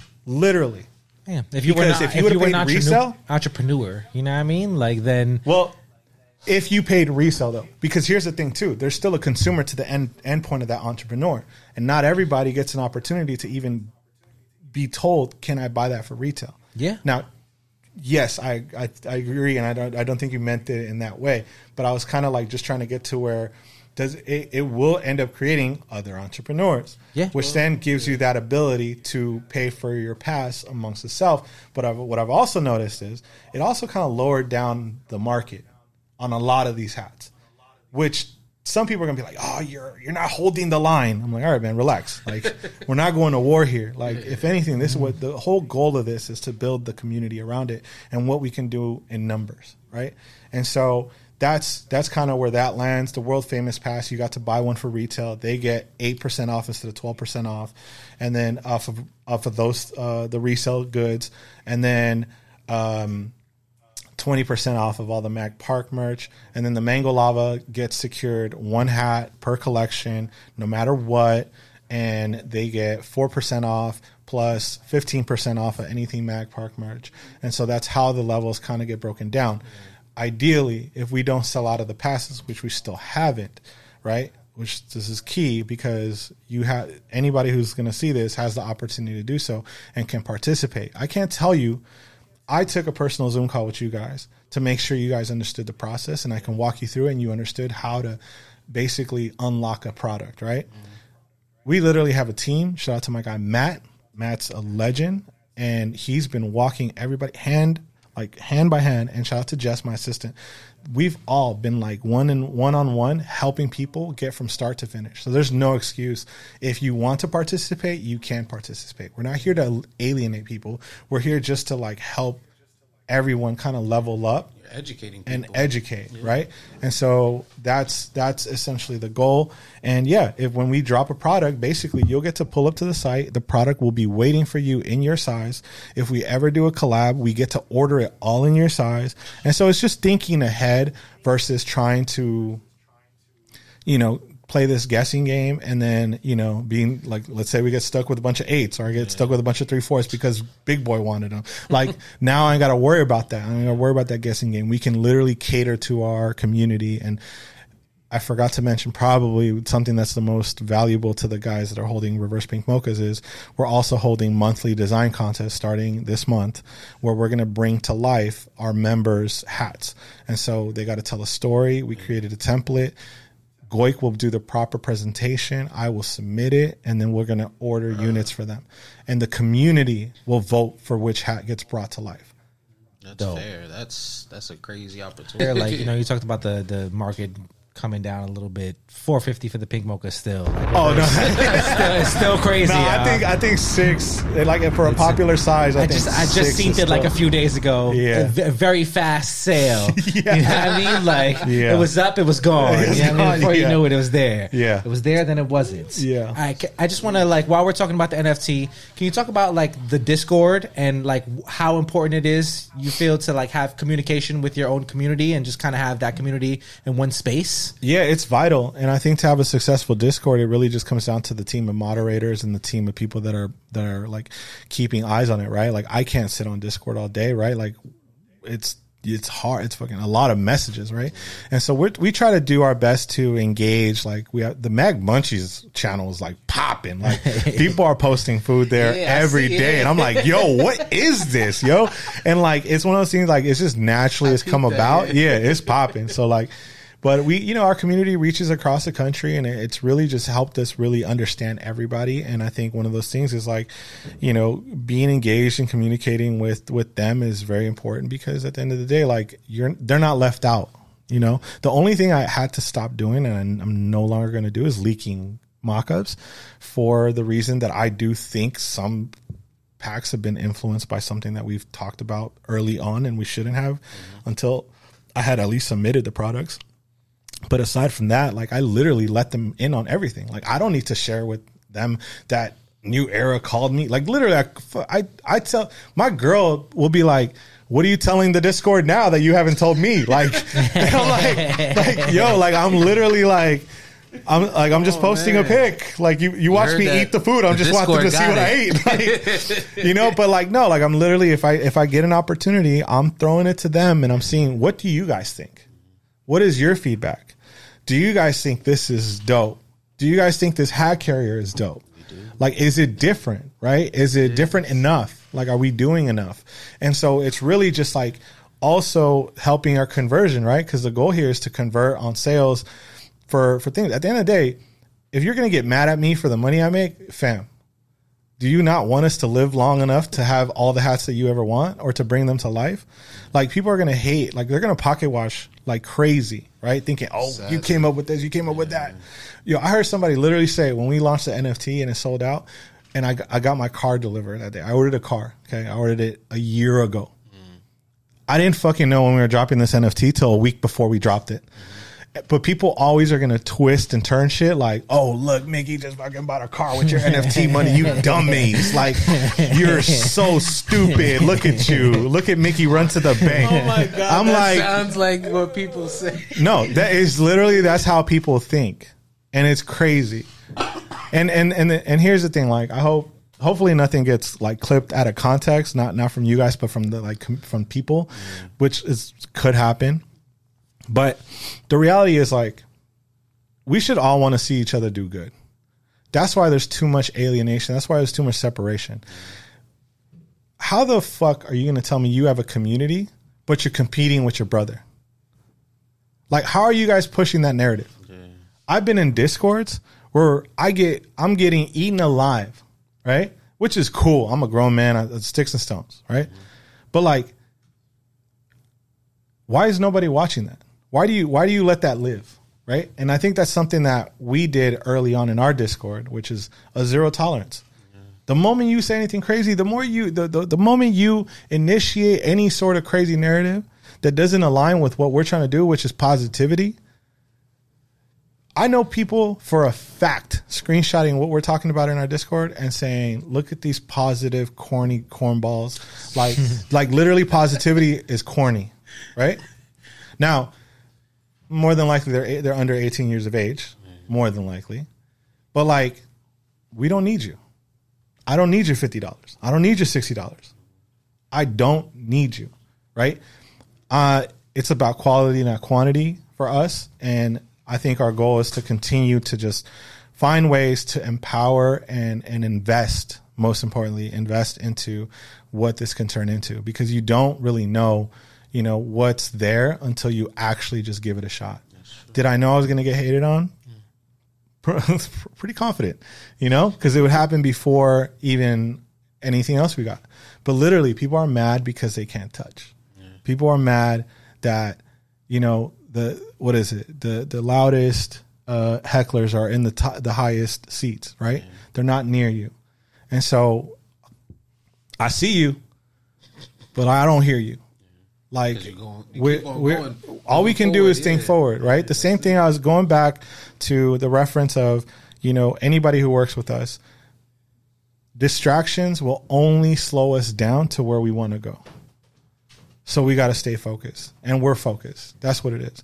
If I can control someone's opinion, right? Opinion or whatever their perspective is, it's perspective, right? So if we can control that, we're continuing to do so, and we want to figure out what's the best way to help enrich that. And I think, who knows? Like, we'll see where the next Mag Park, opportunity, designer, pass, or whatever. Like, anything can come from anywhere. Goy came out of nowhere. Like, Chris, Big Boy came out of nowhere. Like, Big Boy's networked us to, I would say, around the country, and Goy has done such amazing work that it's made it very easy for us to, like, focus on, like, it's allowed me to focus on creative in a way that I never, like, really looked at it like that, right? If I got an idea, he brings it to life. I'm like, yo, I want fucking suede guts on the hat carrier. He's like, that's crazy, but I'll do it. Like, like, there's no, like, questioning. Yeah. It's just like, let's just see it. What does it cost us to color something a different color on something that's not even printed? Yeah. People get scared to like use it like you're running out of fucking paper. Like, no, like, literally, let's just go see it. Yeah. What does it hurt to see it? And so I think that's the same thing. Like, it's everything's worth a shot. And as long as you have a good team and a filter and just trusting yourself, really. Definitely. All right. So where do you see this NFT thing going? Let's say 10 years from now. Where do you see Mag Park NFT kind of resting? So I don't know where that lands. I think it's going to vary big time on eventually we will sell out. I'm going to guess probably in the next year. And I think people will they'll have that come to like Jesus moment, I guess, come to Jesus moment, right? And like understand that, like, the only way we really are sticking to our guns when I say the only way you can get our product is to have a NFT. And people are going to be like, oh, what are you going to do with the rest of the hats? Well, I'm going to let most of our pass holders spin the block digitally, and they'll get more than one based on their pass. But I'm holding on to others for the new NFT holders that have missed out. And so we'll be holding those for them. And then as far as like where it goes from here, it's really kind of hard to say because who knows where the technology goes, but it also varies based on our allocation, right? Like our allocation's not very large. So it's really important for us to be able to grow that before we can even think of what the next step is, right? I think we have enough allocation and strong allocation to supply the community that we've built thus far. Now, if the community grows, like, do we need more allocation? I think it'd be nice, But you can definitely see more of like Mickey designing and things like that through PS Reserve and PacSun.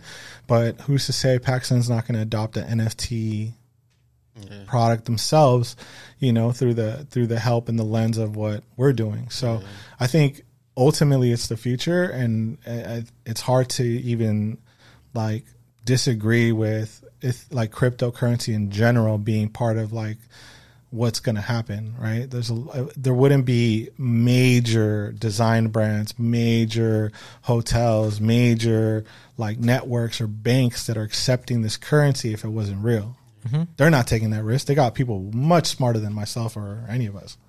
Can you pay in crypto at MagPark?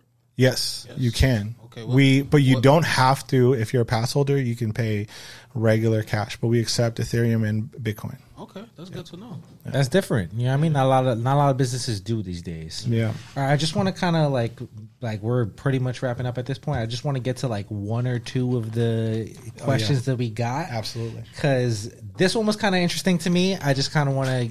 They asked what would be the first drop for NFT holders. The nightclub pack. So nightclub pack would be the first nightclub the first pack, drop, then 96 pack, then 96. You gonna need that, and then Mickey and Friends. I think after that. Okay. Oh no, sorry. There's a reverse pink mocha collection. Then Mickey and Friends. All right. Then Willie himself asked. You know what I mean? Love it.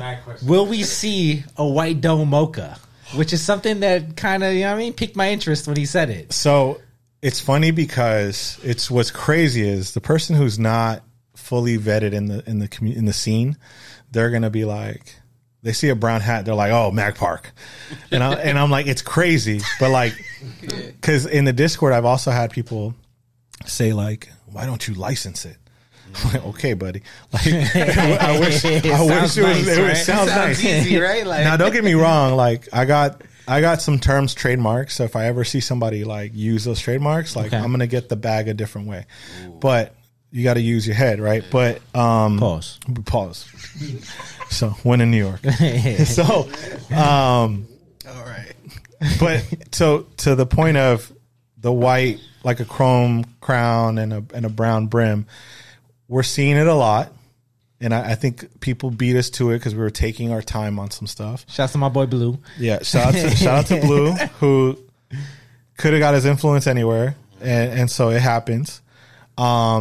But I do have something that will fall in line with that, but I'm gonna do different material. Okay, that's so interesting. It's our interpretation of not doing the same thing, and then I've also obviously paid attention to how everybody uses logos and how they color them. Okay, so however I do it, it will be different than what's been out. All right, sounds nice. All right, and then Big Boy asked you to ask about Sam's. So I would like to know what is going on with Sam's. That's where we met. That's where we saw each other. The strip club. Okay, that's nice. the wings and the thing. Yeah, he wanted to put me on the spot. So I need to go to Sam's then. Absolutely. All right, say less. Yeah, I think it's Sam's Club. All right, 2 questions before we get out of here. Last 2 questions. You want to start with the first of the last 2? Okay. Which is the food joint. You know what I mean? We always got to ask before people get out of here. Yes. We want to know. Must have restaurants from around your neighborhood. Like if we go to your hood, if I'm in LA and I'm with Mickey, you know what I mean? Where are you taking us to eat? So I live in Glendale. Okay. So Glendale is an outside pocket of Burbank, where the store is. So if you're by my crib, you're going to want to go hit up 2 spots, maybe 3, and they're all Mediterranean, so that should tell you the vibes. Ooh. Okay. So it's Armenian is Mini Kebab. Okay. They've been Michelin guide. Shouts to PG Nose. It's shit's fucking fire over there. So it's Mini Kebab, and then you're gonna want to hit Rafi's is really well known. Okay. Which is also kebabs. It's super fire. And then there's Carousel.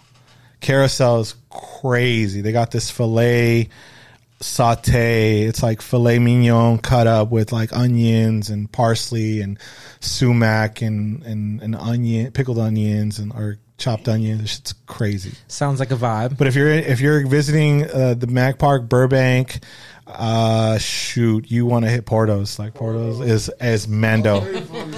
Porto's is probably I believe the highest rated, most highest rated bakery in the country. Okay. And you pay it's Winter Park, but you're literally walking out there like with like mad food for like $20 and a drink. I'm not mad at that. Yeah.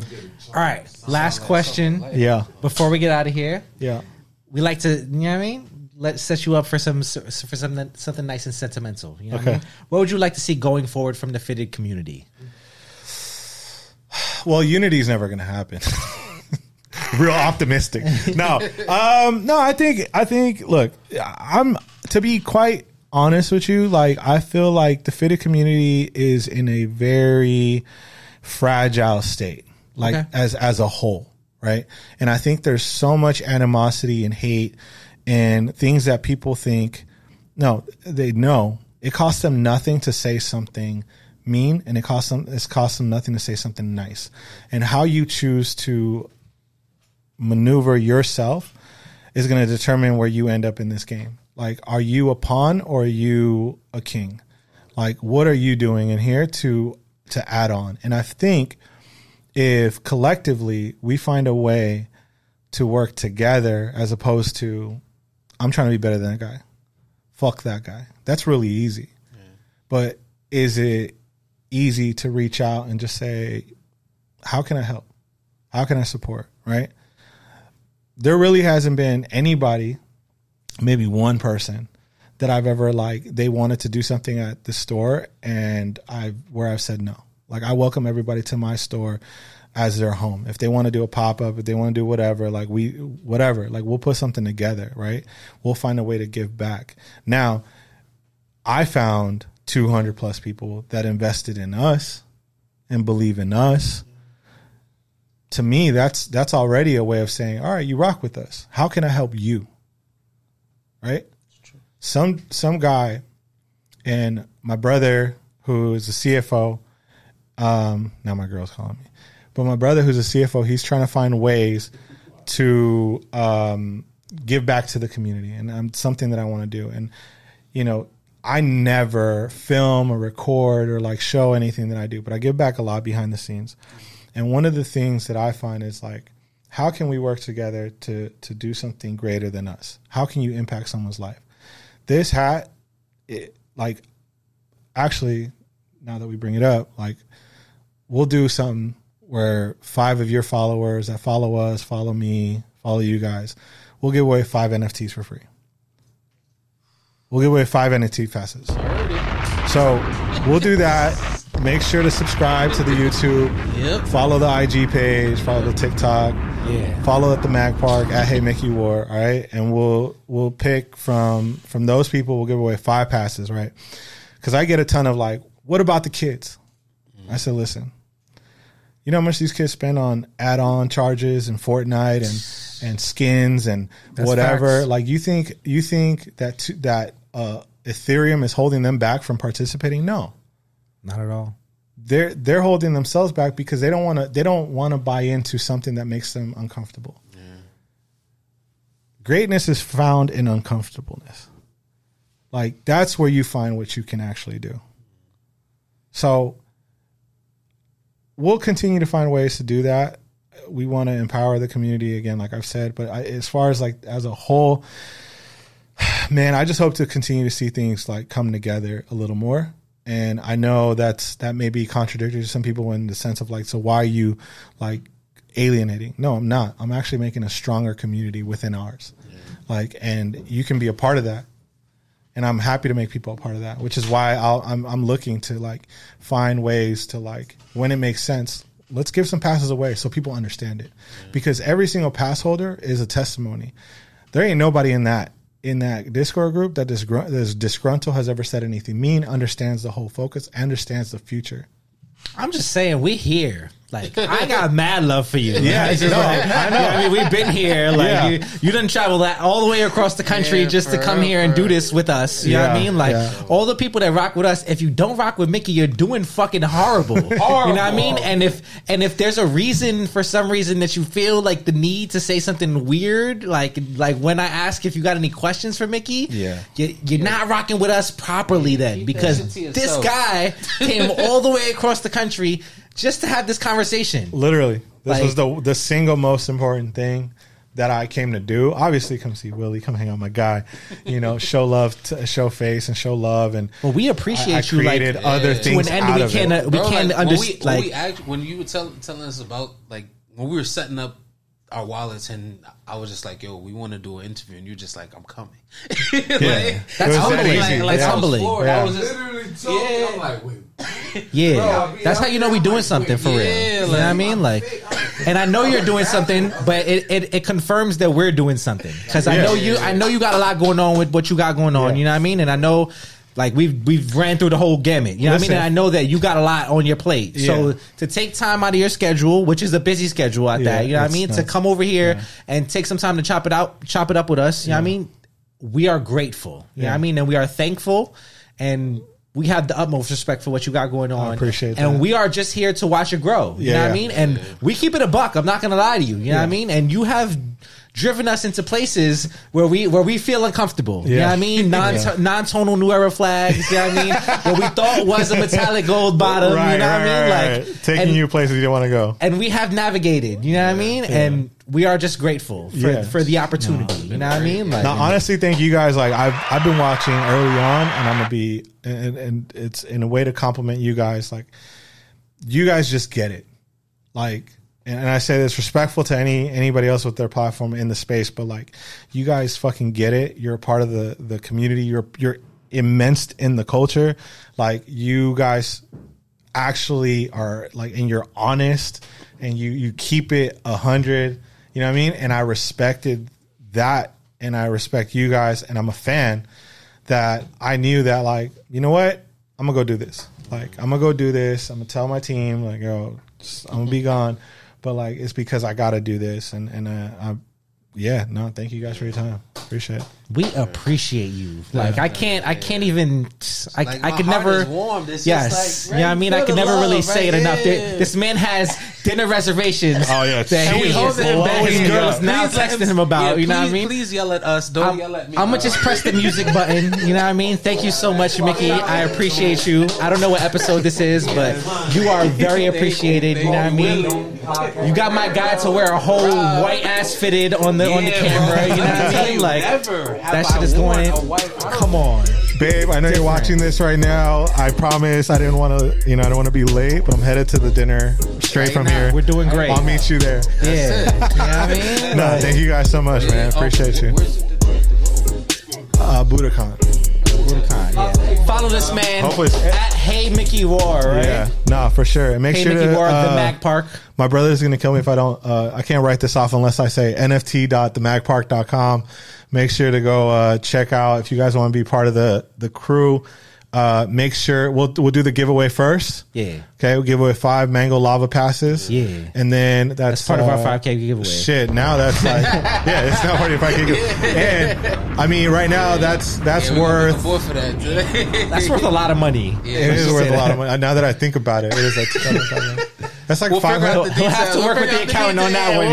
It's like $2,500 worth of passes. All right, so like current market, we get money. We'll get that settled up, and then come rock with us. If not, send an email to Jess JESS at themagpark.com. I'm sorry, Jess, my assistant, but anybody who wants to buy an NFT pass, please hit her up directly. We'll figure it out. But thank you guys so much. Keep an eye out. We're doing more stuff, man. Yeah. Subway Sounds Network. You know what's going on. At The Off the Dome Podcast. At The Off the Dome Pod on Instagram. At The Off the Dome _pod on Twitter. Follow us. 5-star. You know what I mean? All that good shit. Pay attention, Lonnie. We only got 2 seconds left. We out of here. You know what's going on. Get the fuck out of here. Boom, boom, boom, boom, boom, boom, boom, boom, boom, boom, boom, boom. Get the thumbnail. Get the thumbnail.